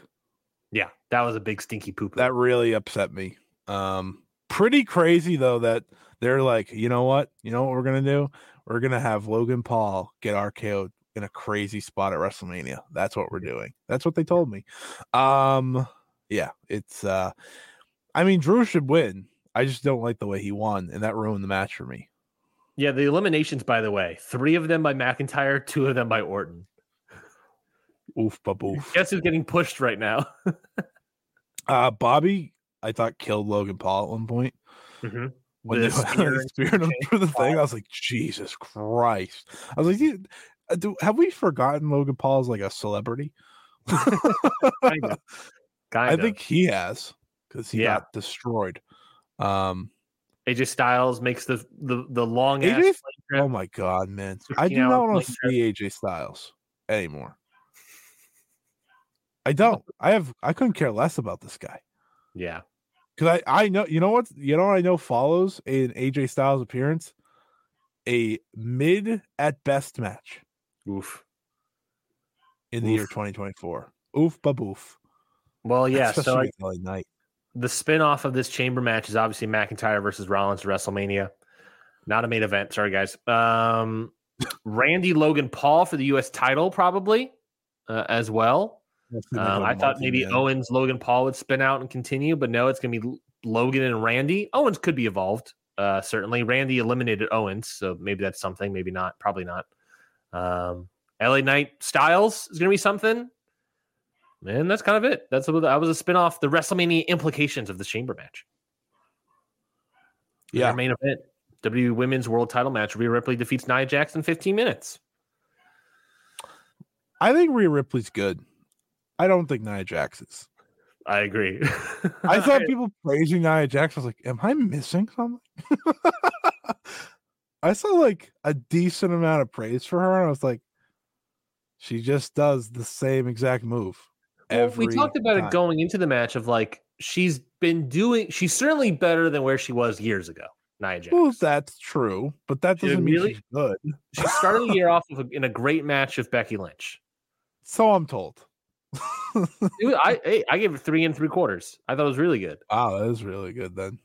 That's shocking, actually. Yeah, that part of it is that it was a shocking good match from Nia Jax. That must have been the match of her life. And it certainly was, because after watching this main event, it was like, all right, I don't think Nia Jax is the next coming of Okada like we all thought. You know what I will say, you know what I learned in this match? Rhea Ripley can do a lot more than she ever gets to do. Oh, yeah. Well, to be fair, most of this match was her just selling the entire match. Yeah, but like when she did moves, I was like, oh, like that's different. Like she's doing a lot of creative things. I was like, she just doesn't have the opponents to probably do this against most of the time. I mean, her title reign's been like Zelina Vega, Natalya, Nia Jax. I'm not continuing. You get my point. I do want Raquel Gonzalez. Here we go. I think Rhea's good. Beats Charlotte. Like she beats Charlotte for the SmackDown Women's title. She beat Vega. She beat Natalya. It becomes the Women's World title. She beats Natalya, Raquel. A fatal 5-way against Nia Jax, Raquel, Baszler, Zoe Stark, Ivy Nile, and now Nia Jax. Actually, the Zoe Stark one and Ivy Nile one, both of those were pretty good. Mm-hmm. That was day one in War Games. Crazy what happens when she gets to wrestle like new talent. And now look, Becky wins. It's Rhea Ripley versus Becky at WrestleMania. That should be really good. I mean, a lot of these matches are against new young talent that like they're trying to build up. Obviously, well, maybe not Natalya. I think Becky's good. Maybe not Natalya as new young talent, but they're Becky and Rhea could be certainly something. Mommy versus the man versus mommy. I will give them credit. The 2 women's title matches have been built up for a long time. Which is good. So, this match was probably as good as I expected it was going to be. At least for me. I didn't expect it to be that great. You pitched the idea of Bianca Belair versus Jade Cargill. Can I pitch an alternate pitch that I think they might do? Please don't say Nia. Please don't say Nia. Please don't say Nia versus Jade. Oh, that makes sense. The immovable force versus the unmovable object. They should do Bianca and Tiffany. Yeah. They seem to be building to that, so they should just do it. Oh yeah, because we did a little bit of that on SmackDown as well, if I do recall. Yeah, that would be great. Because you can do Nia Jax and she can eat a loss to Jade, and it'll be impressive when Jade picks her up. Yeah, that's good. No, I think that's a good 4 matches. Then I like that idea better. Now that match will suck. Keep that in mind. Oh, it'll be awful. However,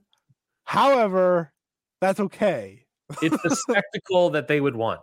Yeah. It's not like Brock versus Omos because that was sick. But no. Close enough. RevPro High Stakes happened last weekend. We weren't planning on talking about it because we had a massive card already, but we felt the need to talk about it, of course, because of that main event, the RevPro Undisputed British Heavyweight Title match. 6 stars by Dave Meltzer. Michael Oku defeating Will Ospreay in 47 minutes and 12 seconds. A lot of other interesting matches as well. If you want to go check out the rest of the show, I highly recommend it. I thought the rest of the show was good, pretty good. Luke Jacobs versus JJ Gale. Correct. Luke Jacobs versus JJ Gale was really good. Dave went 4.5 on that one. Holy shit. Orange Cassidy showed up in the opener, which was totally fine. Mustafa Ali, Robbie X was pretty good as well. Connor Mills, Zack Sabre Jr. was also kind of interesting. And other stuff happened on the card. But the main event is good. I watched the whole card. I thought it was a pretty good show. Yeah, I thought it was a pretty good show. A go-go? I didn't watch that. Yeah. I thought Danny Luna and Sapphire Reed I enjoyed. I never really watched Sapphire, but I've always heard good things about her. She's really young. But she did like this crazy like drop kick thing where she almost fell, but it actually looked sick. I thought it was a good show. Yeah, I think Top Down was a pretty fun show. Young Blood versus True and Lacey. Young Blood were good, but I was really impressed by True and Lacey, who are guys who don't even have a cage match profile yet. So yeah, I didn't know who they were, but I was like, this worked. A Go-Go Night, that match was not that good, but it told an interesting story. So there was an aspect that was enjoyable here. Shingo Trent 7 was a wild match to watch because it was like I didn't watch that. I couldn't do it. It was like a Japanese move finisher love fest, of old Puro move love fest over here, and the crowd just wasn't into it. Just no one likes Trent 7. Yeah, I don't blame in his own country. But the big talking point here, obviously the main event, Michael Oku defeats Will Ospreay. And Will Ospreay's last match before arriving in AEW, obviously he ended in New Japan previously, and this is his last match in RevPro. And I mean, I thought the match was great. I thought the match was, I think currently it's my match of the year right now. I thought the match was really, really great. Michael Oku is just this embodiment to me of perseverance, and against Ospreay, who I think is his best, to be fair, it's Ospreay, his best opponent. Oku is really good at selling, which I really thought his selling here was really, really solid. And Ospreay, obviously great. I wish there was more of interactions between the towel concept of the match, this towel stipulation that they set up the match. I thought Amira's involvement made sense, but I would have liked to see more of that. We said this idea of, if Amir throws in the towel on Oku, that's how he can also lose. And obviously Ospreay's point in this match was trying to kill Oku, and Oku being like, no, I'm going to kill you as well. So I'd maybe like to see Amira struggle a little bit more with that towel throwing instead of just being like, no, I'm not doing that. But it was totally fine. This doesn't matter because the match was great. And I think undoubtedly right now I'm a match of the year. But that's, I think, apparent going into this one. Will Ospreay's great. He's a great wrestler. He's going to give this match his all. Oku, I really enjoy. Scotty, I know for a fact, and our audience knows that you're not a huge Oku fan. What did you think of this main event? I'm still not a huge Oku fan. There we go. I lost my mind when he kicked out of the Hidden Blade and Stormbreaker. I was like legitimately angry. Really? I don't think he should be the guy kicking out of the Stormbreaker. I was very angry. I thought the match was good. I thought this was a great Ospreay performance. Oh yeah, like top tier. He brought everything he could.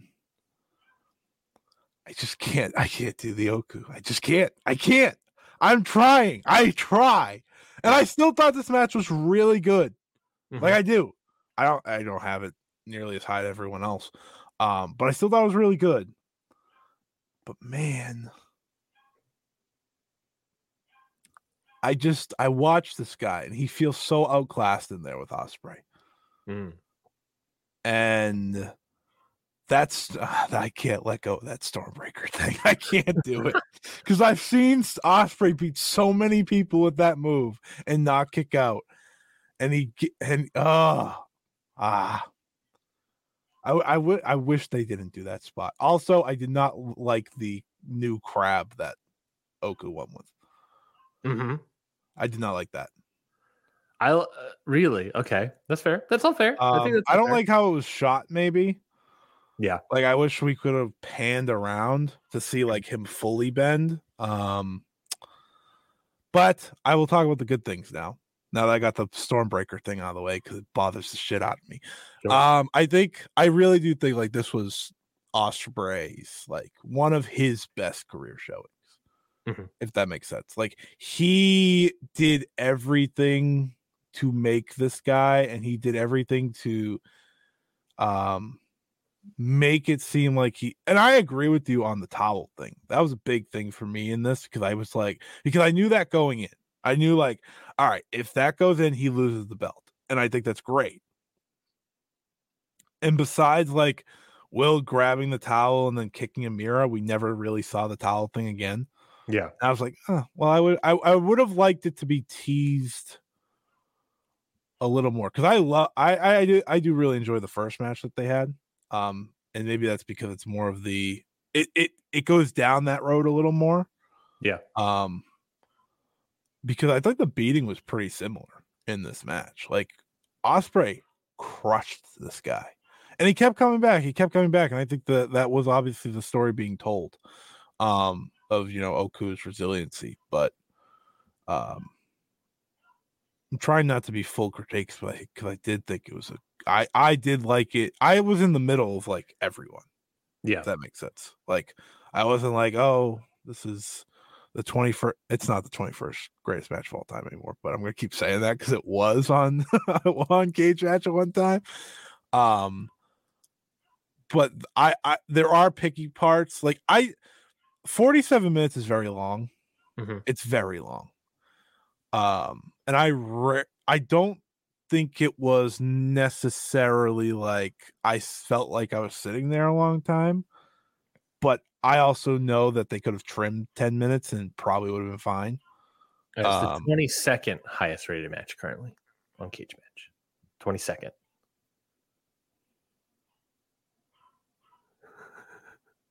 That breaks. That breaks. Just for a record, number 32 is Ric Flair versus Steamboat.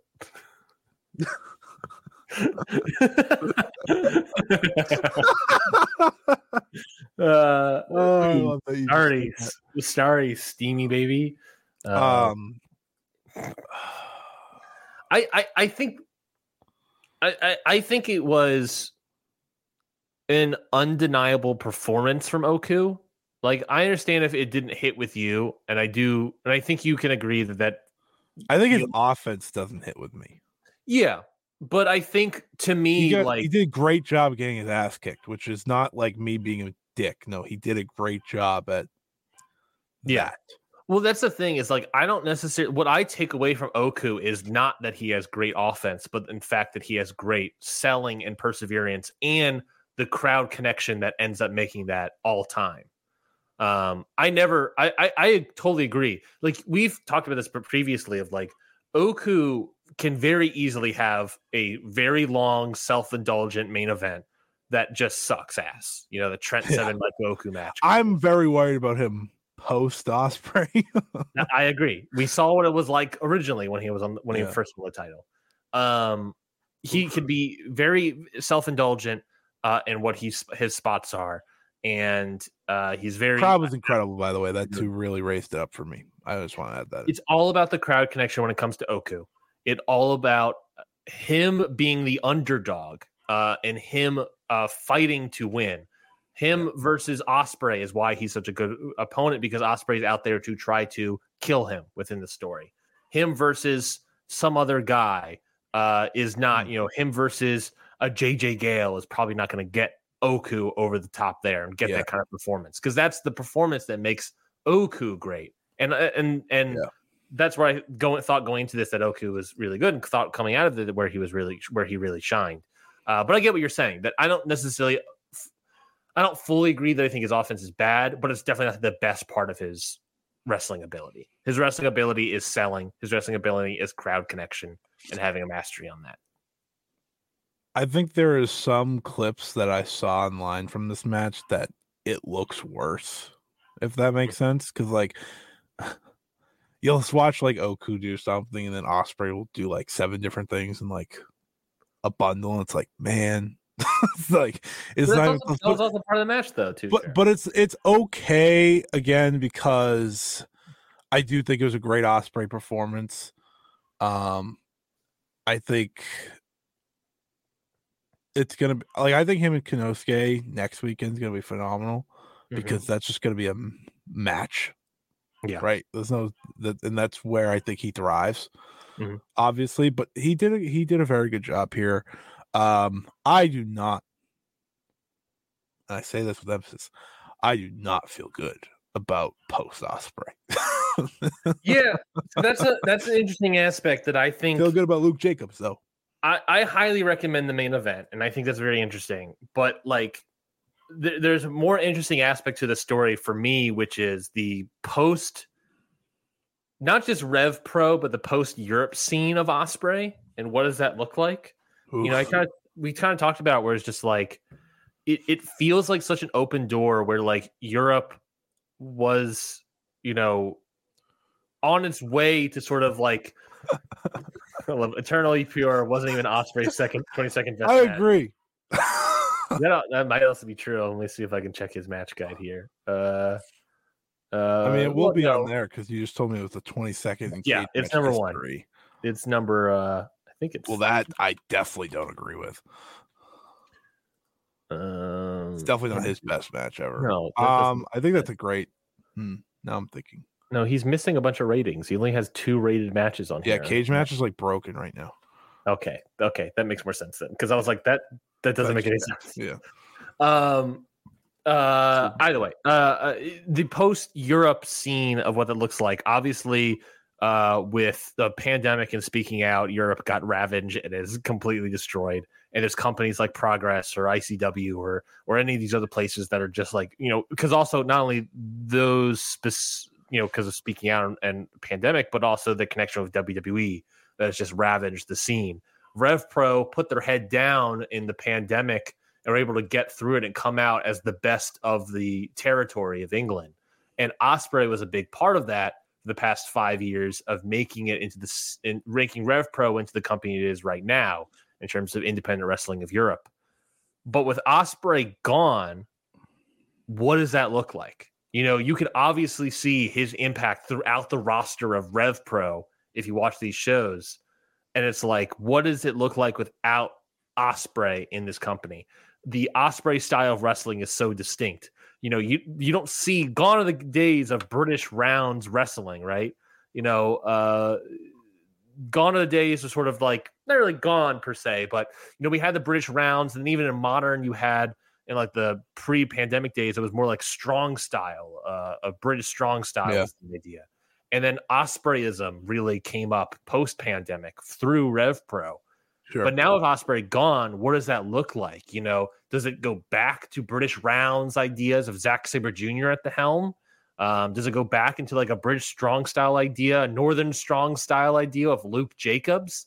Does Ospreayism continue and form and evolve in something else, or does someone else stand out? Like it does feel like the field is open. I mean, definitely the field is open for Europe because they're still trying to figure themselves out. But it is an interesting aspect to a post Ospreay Europe that I'm very intrigued about. I don't know what it looks like. I really don't know. I don't think it's good. And that's fair. I think right now I'm looking at Luke Jacobs. That's the guy. Yeah. Undoubtedly the guy, the takeaway from this weekend of like, damn, man, Luke Jacobs is the future right now. Is it bad of me to say this? And I want to say this right. But he impressed me in his match because he's wrestling a guy that, like, I don't really know. I don't know who JJ Gale is.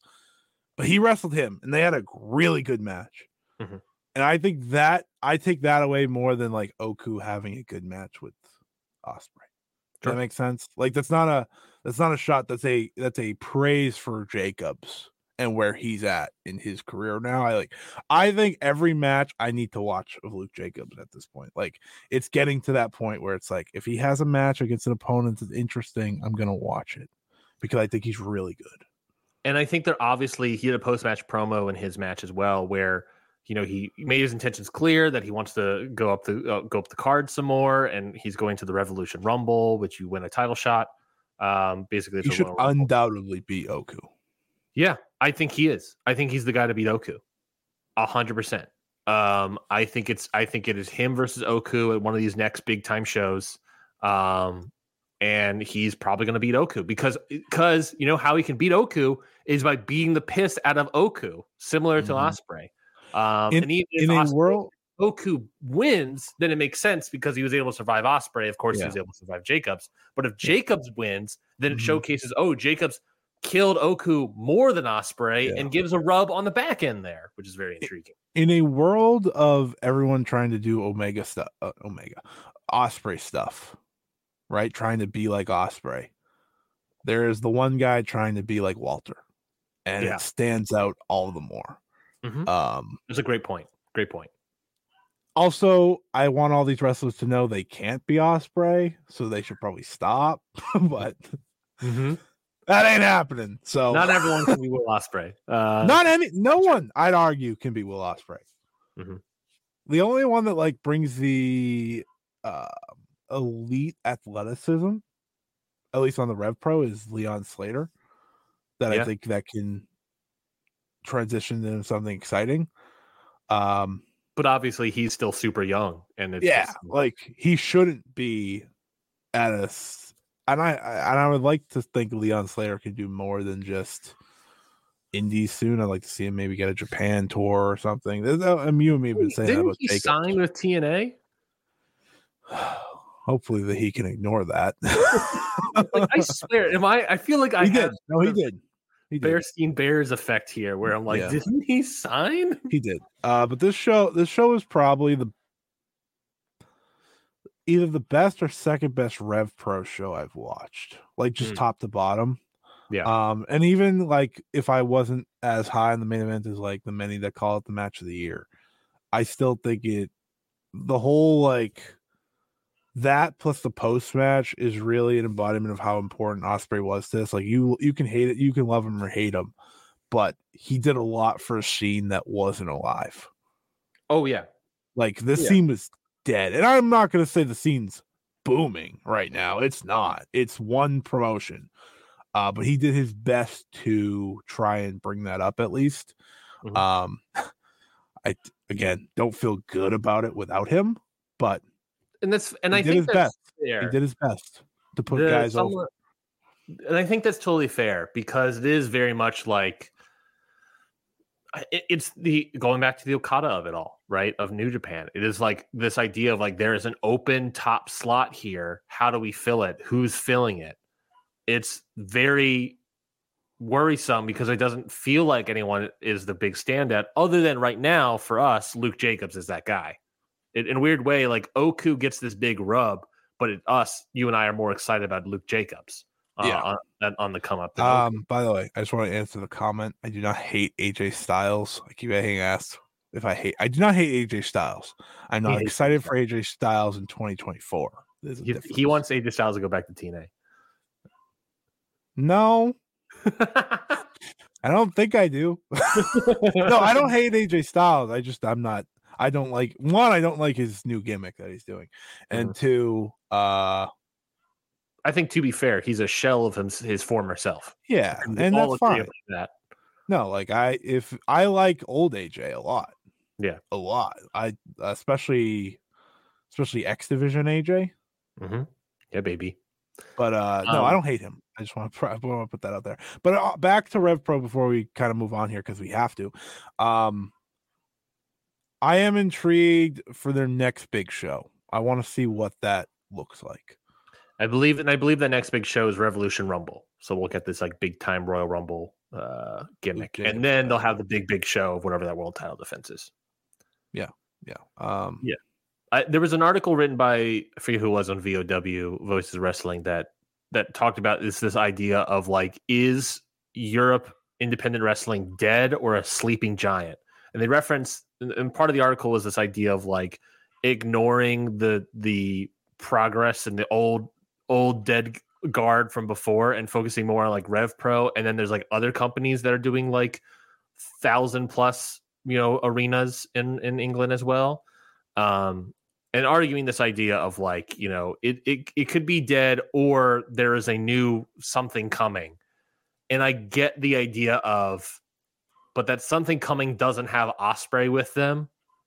So who is going to lead that charge? How or maybe not. And to be fair, let's not put it all on one guy. How many wrestlers? We need a bunch of wrestlers to lead that charge. Who of those plural you is going to lead that charge? And Jacobs, I think, is certainly one. I think Oku feels like he's probably certainly one as well. Zack Sabre Jr. is an easy shout as well. Yeah. They need Jacobs. They're going to really need Jacobs to expand past just the UK. Yeah, I think that's really what's going to have to help them. Moving right along, speaking of TNA, let's get to TNA. So real quickly, we're not going to talk about the countdown show, the kickoff show. Do this as a collective show because this was TNA No Surrender. The reason we're talking about this, of course, this is the first show properly produced without Scott D'Amore at the helm.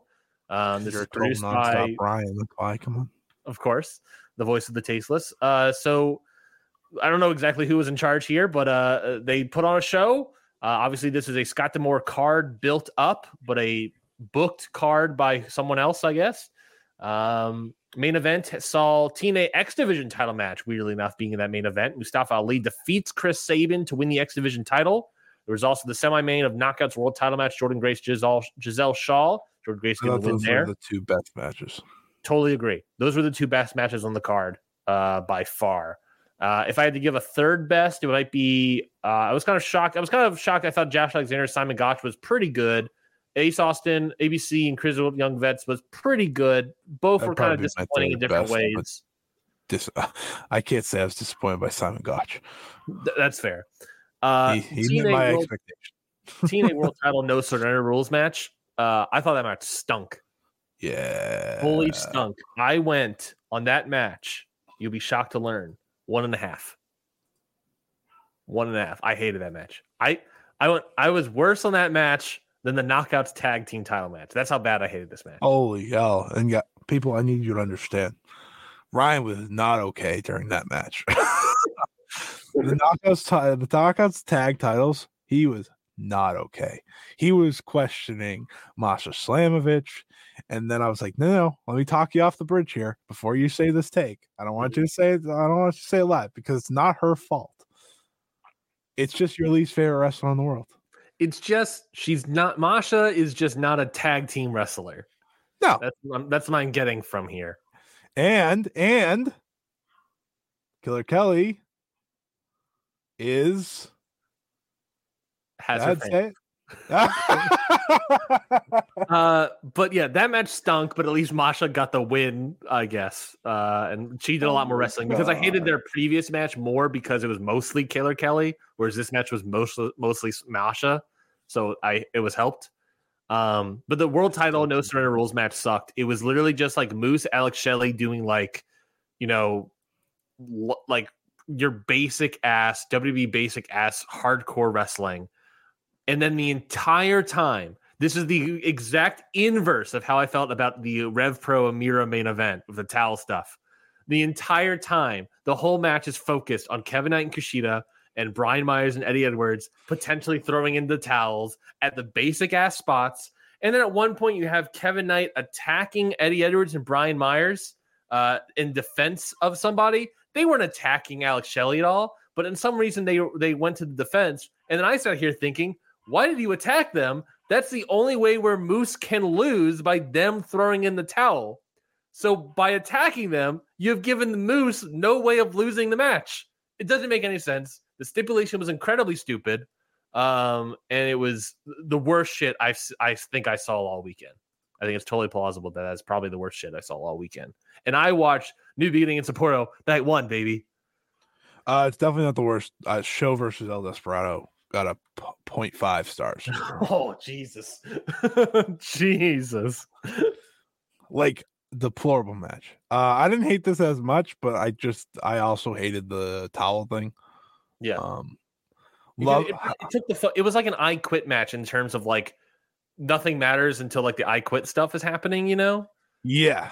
But instead instead of focusing still on the wrestlers, now that focuses on 4 guys on the outside. Brian Myers' face of, I'm going to throw in the towel. They made the right decision not to have this in the main event. They knew. I'll also give credit to Jordan Grace. I think she's excellent now. In the past year, I think she's gone from pretty good to great. I think in a weird way, the Royal Rumble gave her a lot more confidence too.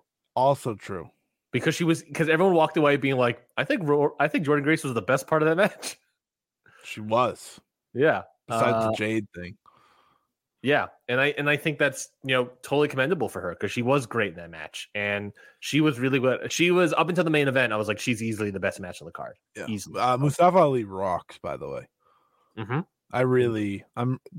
This was the first like normal match I've seen of his. I saw like a GCW match, and then a fatal 4-way, which was pretty good. But this was the first like true match I saw of his. I thought he did great. Yeah, I think I agree. This was his best match that I have seen post WWE. Yeah. The flip off of the top rope to the floor, that was absurd. Fluid as all hell too.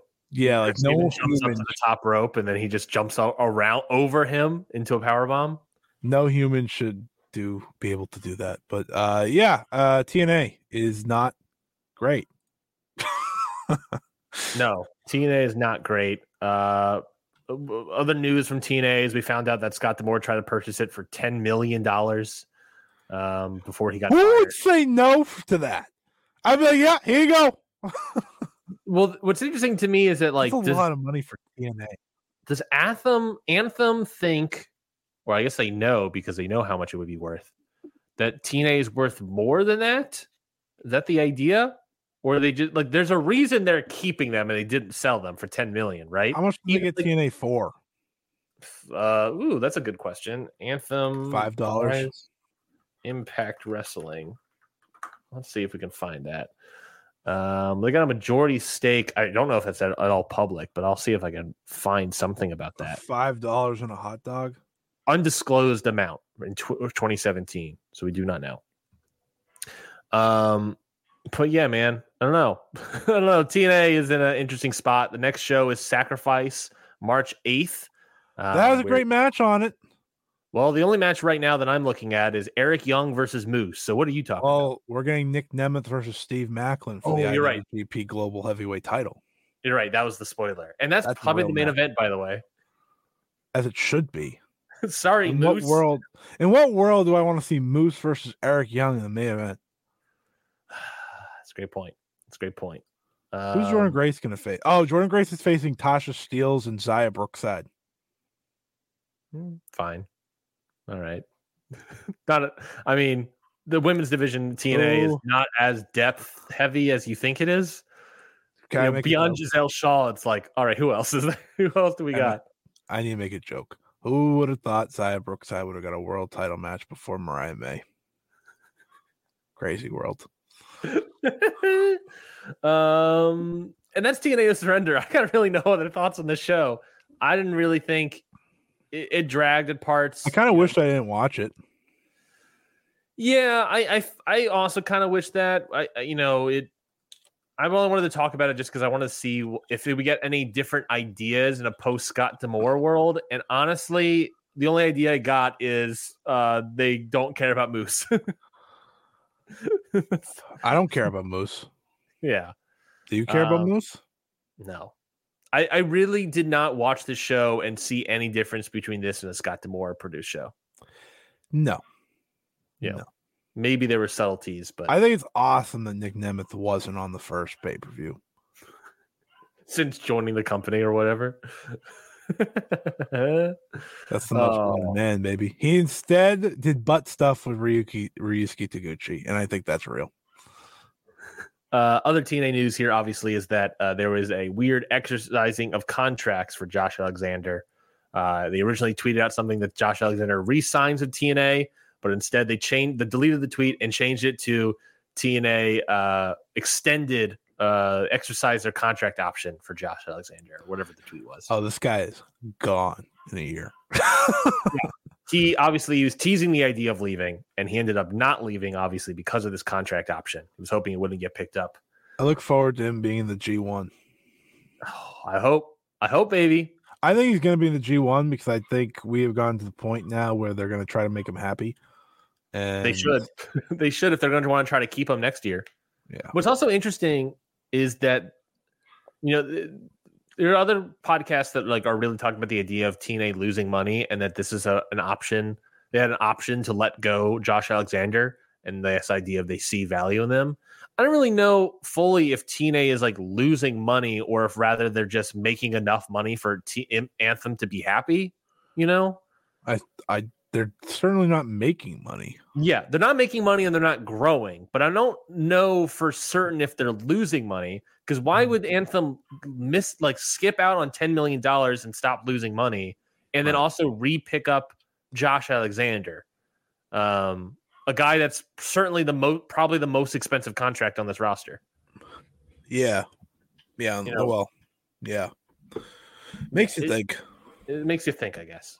We'll close out our show here. AEW Revolution. Do a little preview here. We'll talk about the show next week, of course.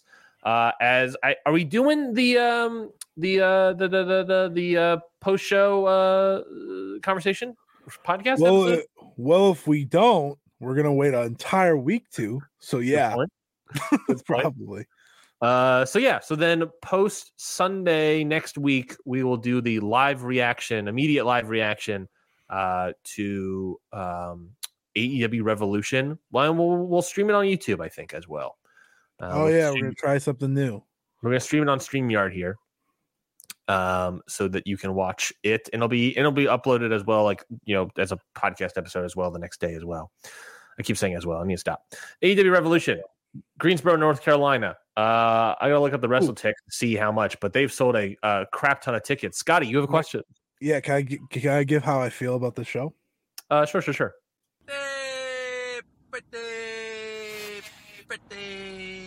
Pretty good. I think this is the best AEW pay-per-view card on paper ever. Can I give you my thoughts on the show so far? This is more like a vibe check about how I feel about the show. I know what button you're pressing.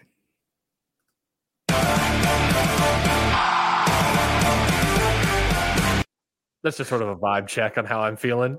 Let's go, baby. Money. Well, no, that's big business. That's how I feel about it. I just needed to get one in. We haven't had one today. I need to get one in. I'm scrolling through WrestleTix right now. Big business currently sold 6,400 as of 19 hours ago. That elevated usage was good, by the way. Ooh, by the way, going back to Elimination Chamber, according to WrestleTix, they sold 48,000 tickets and they announced 52,000. Interesting. AEW Revolution as of February 23rd sold 16,000 tickets. Pretty much a near sellout for their current setup. 16,000 kept changing, by the way. Yes. Like you kept opening and opening. Which they'll probably open a little bit more too by time next week. This show is going to be fantastic. Like, this is the most excited I've ever been for an AEW pay-per-view. Ever. Yeah. I think am I super excited about every single match on the show? No, probably like 90%. But do I think every match on the show has a well-booked storyline that I'm into? Yes. For the most part, yeah. For the most part, pretty much, yeah. Meet Mayhem doesn't count. Madness, Meet Madness. Yeah. If it was Meet Mayhem, then that would be Wardlow's match to win. Mr. Mayhem over here. Yeah. Let's go through the card here. Meet Madness is a triple threat. Lance Archer, Powerhouse Hobbs, and Wardlow. You know what would make this match really good? More meat. Less Wardlow. More Miro. Now we're talking, baby. Oh my God, I've given up on that guy. Let's just let him go. Let him go. I like how this is a 4-way. He didn't even have to take the pin. Still didn't show up. What a joke. I'm happy Lance Archer's getting a spot. I like Lance Archer. Yeah. This should be fun. I would put it on the pre-show. Yeah, I could. I don't know if they're going to put on a pre-show because I think the idea here is Wardlow pinning Lance Archer so that we can set up him challenging Samoa Joe officially. Wardlow's not good. You saying that about Mr. Well, he got a great promo. He's got promo skills apparently, but I get what you're meaning. Powerhouse Hobbs is good. Lance Archer is great. Powerhouse Hobbs is very good. Lance Archer is very, very good. Half of this match, 2/3 of this match is really good. I mean, if they just run into each other, the match can't be bad. That's fair. And that's what I'm expecting from Meat Madness, to be fair. Tag team match. Cash Wheeler and Jax Harwood versus Claudio Castagnoli and Jon Moxley. Man, this is an embarrassment of riches for this show. And we're on the second match. They were just like, yeah, let's do this again. Yeah. They did obviously a time limit draw on this past Dynamite. And it's interesting to me that right now it's just a tag team match with presumably another time limit to it. Didn't they talk about it being a street fight?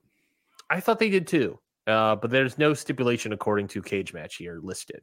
Maybe they'll do it after the Dynamite Trios match. They'll agree. That would be my speculation. Which looks great. Yeah. By the way. That's my speculation, is that some sort of stipulation be added. It's a stipulation-less show here, other than the main event, I guess. 1, 2, 3, 4, 5, 6. This is probably the seventh most, eighth or seventh most highly anticipated match for me on the card. Yeah. Which is insane. Yeah. It's a good match. AEW TNT title match. Christian Cage defends against Daniel Garcia. Give me the damn mic. Give me the mic. Give me the mic. AEW, listen to me right now. You messed up 2 years ago. You screwed up. 2022 should have been Daniel Garcia's moment. He was incredible.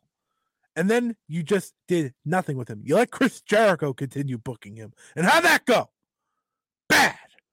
So bad, he disappeared in 2023. I don't have this anymore. No. He is red hot. Is his nickname Red Death? Yes. His Red Death is red hot. Again, do not mess this up. Have him beat Christian Cage. Adam Copeland and Christian Cage can last without the title. Daniel Garcia needs to win. I rest my case. Go fuck yourself. I don't mess this up, please. Yeah. there's the whole Adam Copeland of it all, which is interesting. Obviously, they're written him off, but that aspect of him and Christian is very interesting. I agree. I love for them to put the title on Daniel Garcia, because then you can have a situation where Copeland and Christian are chasing Garcia, and I think that's a really fun spot for them to be in and for Garcia to be in. Do I see it happening? Am I fully convinced that Garcia is winning the title? I don't know, but I will say a thing that helps him is that I think Christian Cage is still very good, but I don't think he is as hot as he once was. No, that's what happens when you have to make me watch the Waynes. And I think that putting it on Daniel Garcia could mess things up and give Christian Cage something new that could spice him up and make him a little hotter again. Man, I need him to win. Mm-hmm. This could be my favorite part of the entire show if he won. I agree. He's that good right now. I agree. Danny G, baby. Let's go. Danny G. Singles match. Not much we can talk about here. Will Ospreay versus Takeshita. I mean. If it's not the match of the night, it's because Sting's retirement match was incredible. Yeah. Or even the world title match. It's potential. Or the world title match. Yeah. Or Eddie and Bryan Danielson. Never mind. I don't know why I acted like that. You forgot what this card was? I keep forgetting Eddie and Dave. This is happening. I don't know. If it's not the match of the night, it's because everything else is great. Like, I don't know what you want to say. Ospreay's official, like, it's not his debut, but it is. It's emergence. It's his AEW as a member in-ring debut. You know, like, he is now a roster member. He's fighting Konosuke Takeshita, who rocks. Don Callis family members explode? Don Callis, keep your ass away from the ring. He's going to be there. Keep him on commentary. He will. He will probably be. That's fine. That's fine. Just let these two do what they do. You know, let's let them wrestle. Because if you let them wrestle, it's going to be phenomenal. Yeah, I think it will. I think give him 20 minutes and don't look back. It's Will Ospreay, right? And it's How many times have we said in the past couple of years that Will Ospreay wrestling any bad wrestler still elevates it to at minimum a 4 stars match? I just talked about that like 20 minutes ago. How dare you? You set it up. I had to do it. But he's not wrestling a bad wrestler here. That's the fun part. He's wrestling Konosuke Takeshita, who I argue is one of the best in the world. Man, this should be great. AEW Continental title match. Eddie Kingston versus Bryan Danielson. Man. Set up really well. I've loved this feud of like a matter of respect. I think Eddie added a stipulation. I don't remember if Bryan accepted, but probably of like, if I win, you have to shake my hand. This whole thing of respect that Bryan doesn't respect Eddie Kingston, that they like Eddie Kingston's leaving for a match. Bryan just comes out and just ignores him. Oh, Brian Keith versus Eddie Kingston. Eddie Kingston gets the win, but Brian Keith is signed. Danielson comes out and just kind of takes the shine away from everybody, but raises Keith's hand, ignoring Eddie Kingston completely. And then last night, of course, you had Jun Akiyama, Eddie Kingston's hero, battling Bryan Danielson. And spoilers, I guess, post-match is Bryan Danielson kicks him in the balls and Eddie Kingston attacks Bryan Danielson.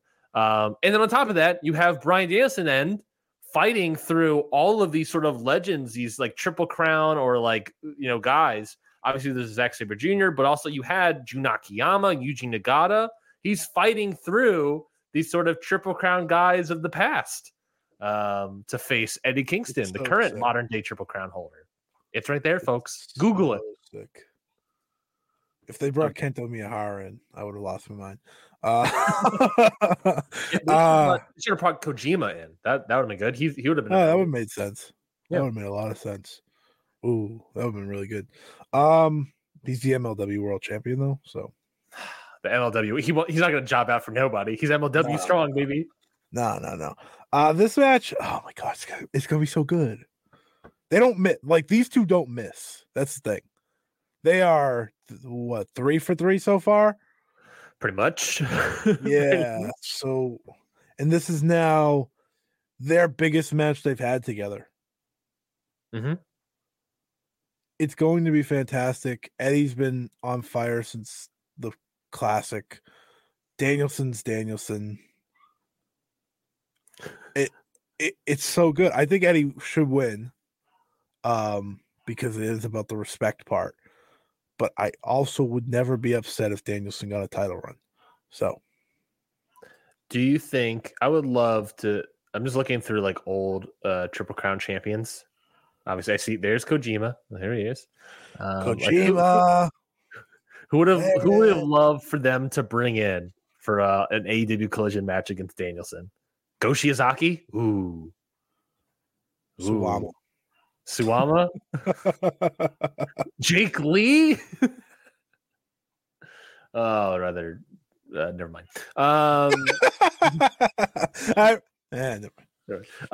This match is great. Eddie Kingston and Bryan Danielson are like two of the best wrestlers right now in AEW, and they're on top of the world right now. And Bryan Danielson is one of the best wrestlers in AEW. Eddie Kingston's in his best period of wrestling ever. This is probably the closest I've ever been to being a freakazoid. Yeah, baby. Is this show. Like the build to this show has been spectacular. That's probably what, like, not only are these matches great on paper, they've all been built. Yes. And they've announced stuff for weeks in advance. So that never happens. They never happen. Everything about this has been built so well and so properly over the course of like the past 2-3 months, maybe longer. Do you see what happens when we get rid of MJF? The least built match on this card, is probably Meat Madness, but also besides that. But also like Takeshita Ospreay, is probably least built. Wow, that's tough. Yeah, it's probably Takeshita and Ospreay because they have never like been in a ring. It was just like, hey, we announced this thing. They were like, we're just going to do this because we can. Yeah, Wardlow and Hobbs have obviously been having. This was the ultimate Tony Khan be like, I have Will Ospreay now. Yeah, who cares? Damn, Eddie Kingston, Danielson, good stuff. You think Will Ospreay is Tony Khan's favorite wrestler? I do. Right now, probably. Yes, and I think like watching him at that RevPro show, like start nearly crying for the guy, was very funny. He's like, "You're mine now, buddy." Just thinking to himself, "God damn." I won. AEW Women's World Title match: Toni Storm versus Deonna Purrazzo. And now I'm not fully into this match because mostly the Toni Storm timeless gimmick. But again, I think this match has been well built. We established the connection between these two wrestlers via a tattoo on both of the legs. Toni Storm altered said tattoo. They faced each other. They had a little bit of that disrespect, Bryan Danielson, Eddie Kingston entrance interruption stuff. They looked at each other while one screen was in color, one screen was in black and white. So that's part of it. This match, I'm not fully into it as opposed to the other ones, mostly because of timeless Toni Storm, but it has been well built, and I will give it that. Tell me when I'm telling lies. Is that about me, or is that what I'm saying? No, you were right. Yeah. You were absolutely right. I'm not going to, there's so often we get pay-per-view matches where it's just like, and these two are wrestling. Yeah. And it's a title match. Here it's like, it's been properly built. So they put proper build. I think Deonna's been very good since she's come over. But ultimately, all that matters about this match is money. You're just holding the belt. And listen. The bar is about to be raised. They're weeks away from the bar being raised. Sheamus is coming in? So I saw someone pitch when Danielson retires, they should have Sheamus join the BCC to replace him. I was like, that is incredible. Fine by me. Oh man. The bar, that would save tag team wrestling. Anyways, I'm lost. Oh, so these two have told a good story, and I think if we can just like forget the character work, they can have a good match. I know they can have a good match. Good, like, I'm not the biggest Toni Storm fan, but I know when she's normal, she can have a good match. Yeah. And I know Deanna can because I've seen her do it. Yeah. We praised her and Jordan big time last year. Yeah. They were great. And I think they can have that type of match. I'm not sure if they will, because again, I'm not sure what Tony we're getting. Yeah. But she's at least gotten closer and closer to her actual wrestling form. Yep. Rather than the original. So I'm hopeful. But in the end, it's all about Mercedes Moné. You're just holding the belt for her. Bye-bye. See you later. Goodbye. Tony's gonna win because Tony versus Mercedes is the bigger match. But I hope it over delivers because my expectations are very low because of the Tony stuff. I agree. There is an aspect, and part of my hope here as well is that there's an aspect of the match of Deanna potentially pulling out the old Tony Storm out of the timeless gimmick because of like our history and friendship, and this is not who you are. This is not how I know you. So for the match to be good, Tony needs to become the Tony Storm of old, not the timeless one. So that's kind of what I'm putting onto the match, and what I think is certainly plausible. That's the hope for me for this match. They should have Tony be Mariah May. Yeah. I would just like if Mariah May and Deanna were doing it because I think Mariah's been great. But I have good my expectations are low, but I have hope. That makes sense. Yeah. I'm surprised they didn't do like a Deanna versus Mariah May match here yet.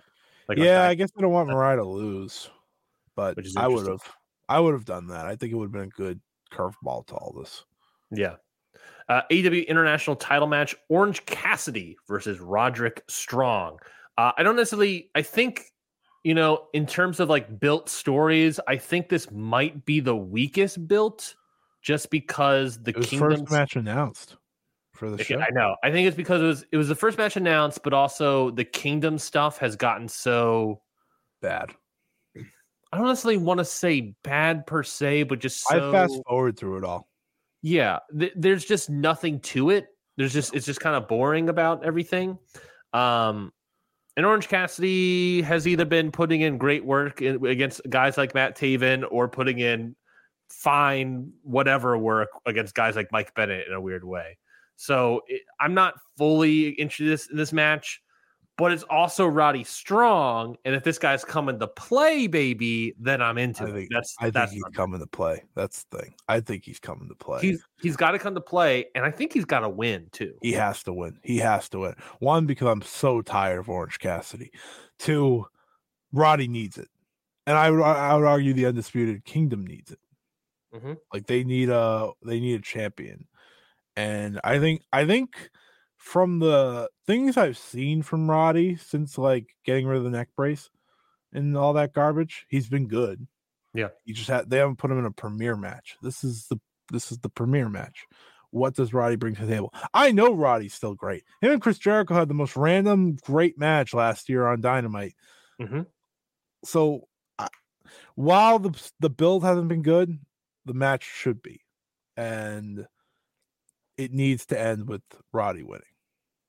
Now, I will say, it could be saved for big business, but if you are signing Okada, this is the spot where probably Okada could show up, saving Chaos faction member. He's got no one else on his side. Roddy wins, and the Kingdom beats him down. Who makes the save? Kazuchika Okada.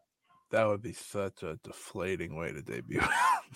I pitched this before. If Okada goes to AEW, I fully see a reality where Okada and Orange Cassidy are like tag team champions. I expect him to be a trios champion by the end of the year. So you're not crazy. Yeah. An interesting one here. AEW World Title match, the 3-way, maybe. Samoa Joe defending against Adam Page and Swerve Strickland. So as of right now, the match is the 3-way. But this past Dynamite, we saw Adam Page have an injury. Turns out that supposedly that's a fake injury that was part of the story. I think the idea here is that, either he didn't want to take the pin from Samoa Joe, so he faked an injury and yada, yada, yada. Or apparently there might also be something personal happening in Adam Page's life that he suddenly, all of a sudden, can't go to the pay-per-view. Don't know what that is. Something super personal that people don't want to discuss. We're not going to speculate here, but obviously it's something that has come up very sudden that he feels the need to potentially pull from this match. So whatever it is, it's important to him. Yeah. So this match is either going to be a 3-way if Paige is still in, or somehow this week we're going to write Paige out of the match and it's going to be Swerve versus Samoa Joe. Yep. It's the toughest match to call because I'm going to approach this as if it's still a 3-way. I think that's fair. I think that's fair.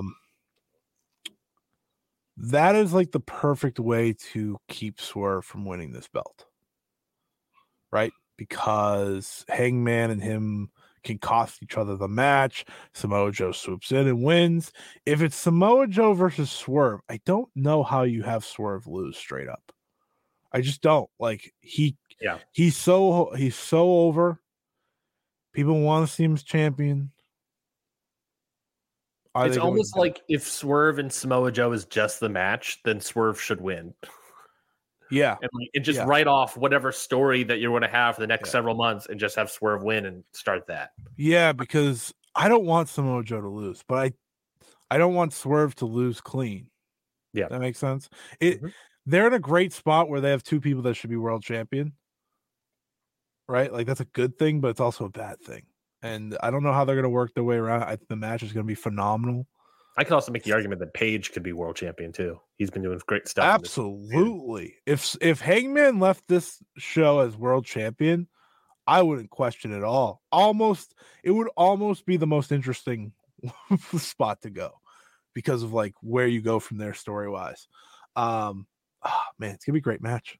No matter if it's the singles or 3-way, it's gonna be a great match. Yeah, I fully agree.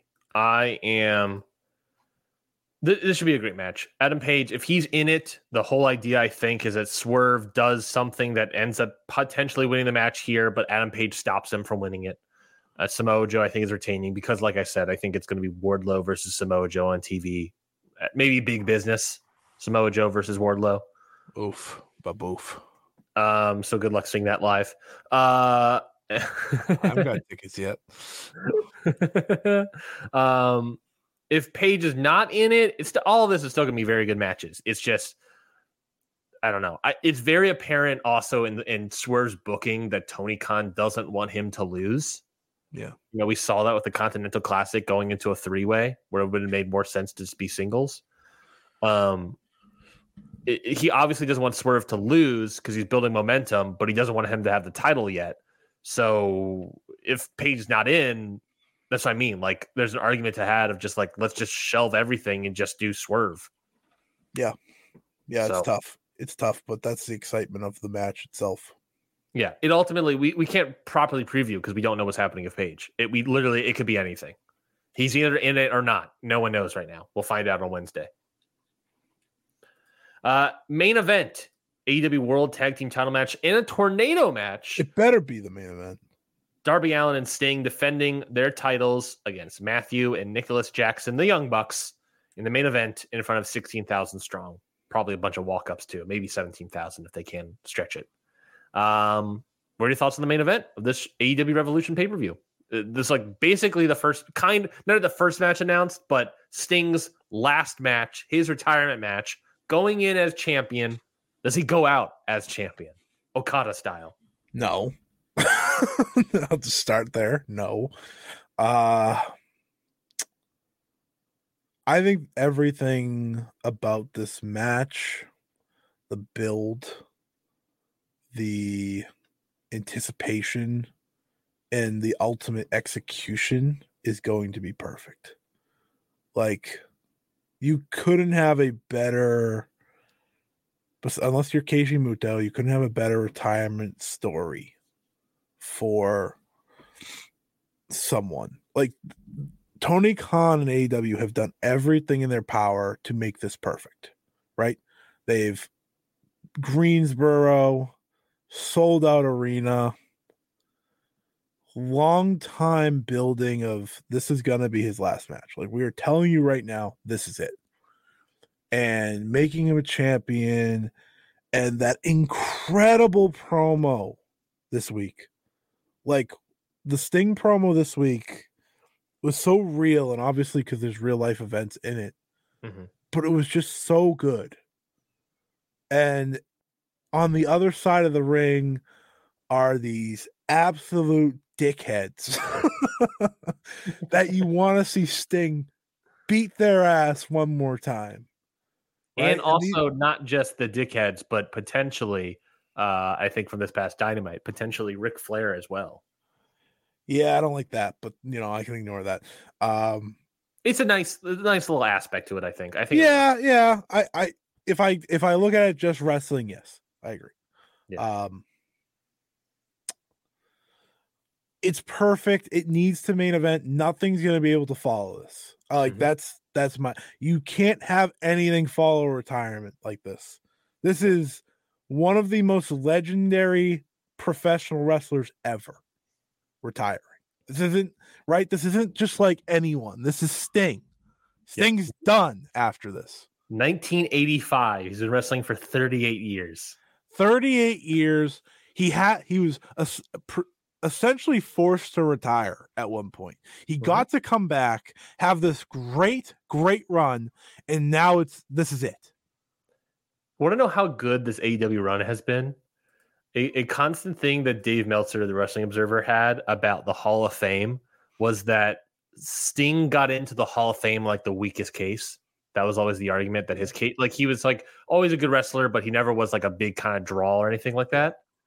He doesn't use that comparison anymore, Sting. He's like, since the AEW case has really bolstered his Hall of Fame career, it's like, oh no, he's fine. He's great. He's always great. Sting was always a Hall of Famer in my opinion, but I get where he was going from now. Now it's undeniable. Yeah. And now he's selling out one big venue. And Dave says, like, it's undeniable now that like his this last leg of his career of AEW has like made it like, oh yeah, undoubtedly, of course, he's so great. He's been so good at 60 plus years old. It's insane to watch. I think the emotion of the retirement and it ending and everything that goes into that is going to make this such a great match. Like, I will be shocked if this isn't the tag team match of the year when it's over. I think that's certainly plausible. Like the wrestling almost doesn't matter. It's the story. Sting's last stand. Sting these two guys beat up his children. Beat him up. Like, it is bloodied to a pulp. It's just so good. And I know some people were debating tornado tag versus regular tag because like, the hot tag for Sting, like that would have been incredible. Sting has not missed on a tornado tag match. Like, this is his bag, and you may not get the hot tag, but you're going to get the hot comeback of Sting one more time. Last time ever. That's going to do it. That's everything. Yes. And oh my God, it's going to be so good. I'm so excited thinking about this match. How does Sting lose? Is Ric Flair involved? The Young Bucks just put him out with the EVP trigger. Does he take a Tony Khan driver or whatever? Or does Darby do some sort of swerve? I could see there be this great moment in this match where Darby essentially gives himself up to save Sting, and they just destroy Darby, right? Yeah. And then they're like, nah, that's not enough. And then they go after Sting, and then Sting probably loses from an EVP trigger. Because part of the whole concept of the Young Bucks is they don't like these like old legends being in the locker room. Sting has to go out on his back here. Yeah, he's going out on his back. That's the reason he's undefeated. Yeah, he's going out on his back. Pinning Darby would not get the point across. And where's all the hate right now of Sting's not putting over the next young generation of talent and losing to already made guys? What are we doing here? Where's all the hubbub right now? He's Sting. There you go. He's Sting. He's also not young enough to like wrestle a bunch of young guys, probably. No. Yeah, I think ultimately it's just he's going out on his back. I think it's sort of that like Steel Cage Osprey like Akira moment where it's like like Darby is not going to stop, but Sting's going to be like, it's fine, it's okay, and then he goes out. You said it's okay, like when never mind. I'm thinking of Endgame when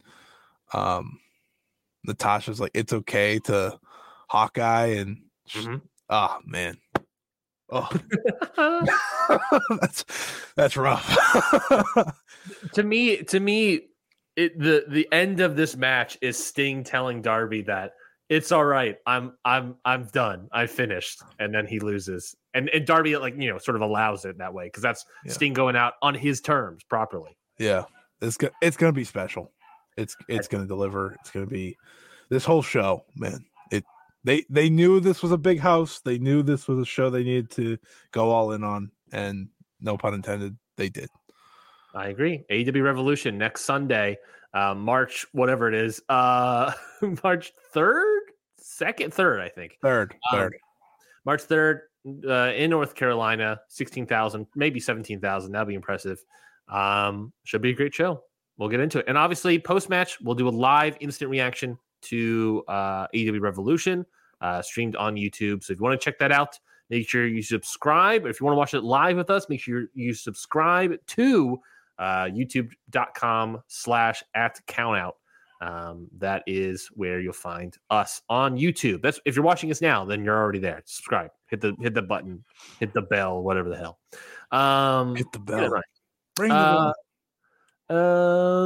I think that's it. I think everything on the board here. I've been going basically 3 hours, so you're welcome, folks. But I think it was a really great show. I think we had a lot of different conversations because this show is more about like the weirdly state of wrestling right now in so many of these companies than anything else. So let's close up shop here, talking about our matches of the week. I'll kick it off here. There's so much wrestling we watched and talk about, but I'm going to mention Fantastic Mania Night 6 from last week I watched this week. Rocky Romero versus Volador Jr. was a 4-star match for my book. I thought it was a great match between Rocky and Volador. I'll be honest, I don't remember anything from it because I watched, 30, 40 matches since then. But I do know that it was a great match, and Rocky Romero and Volador Jr.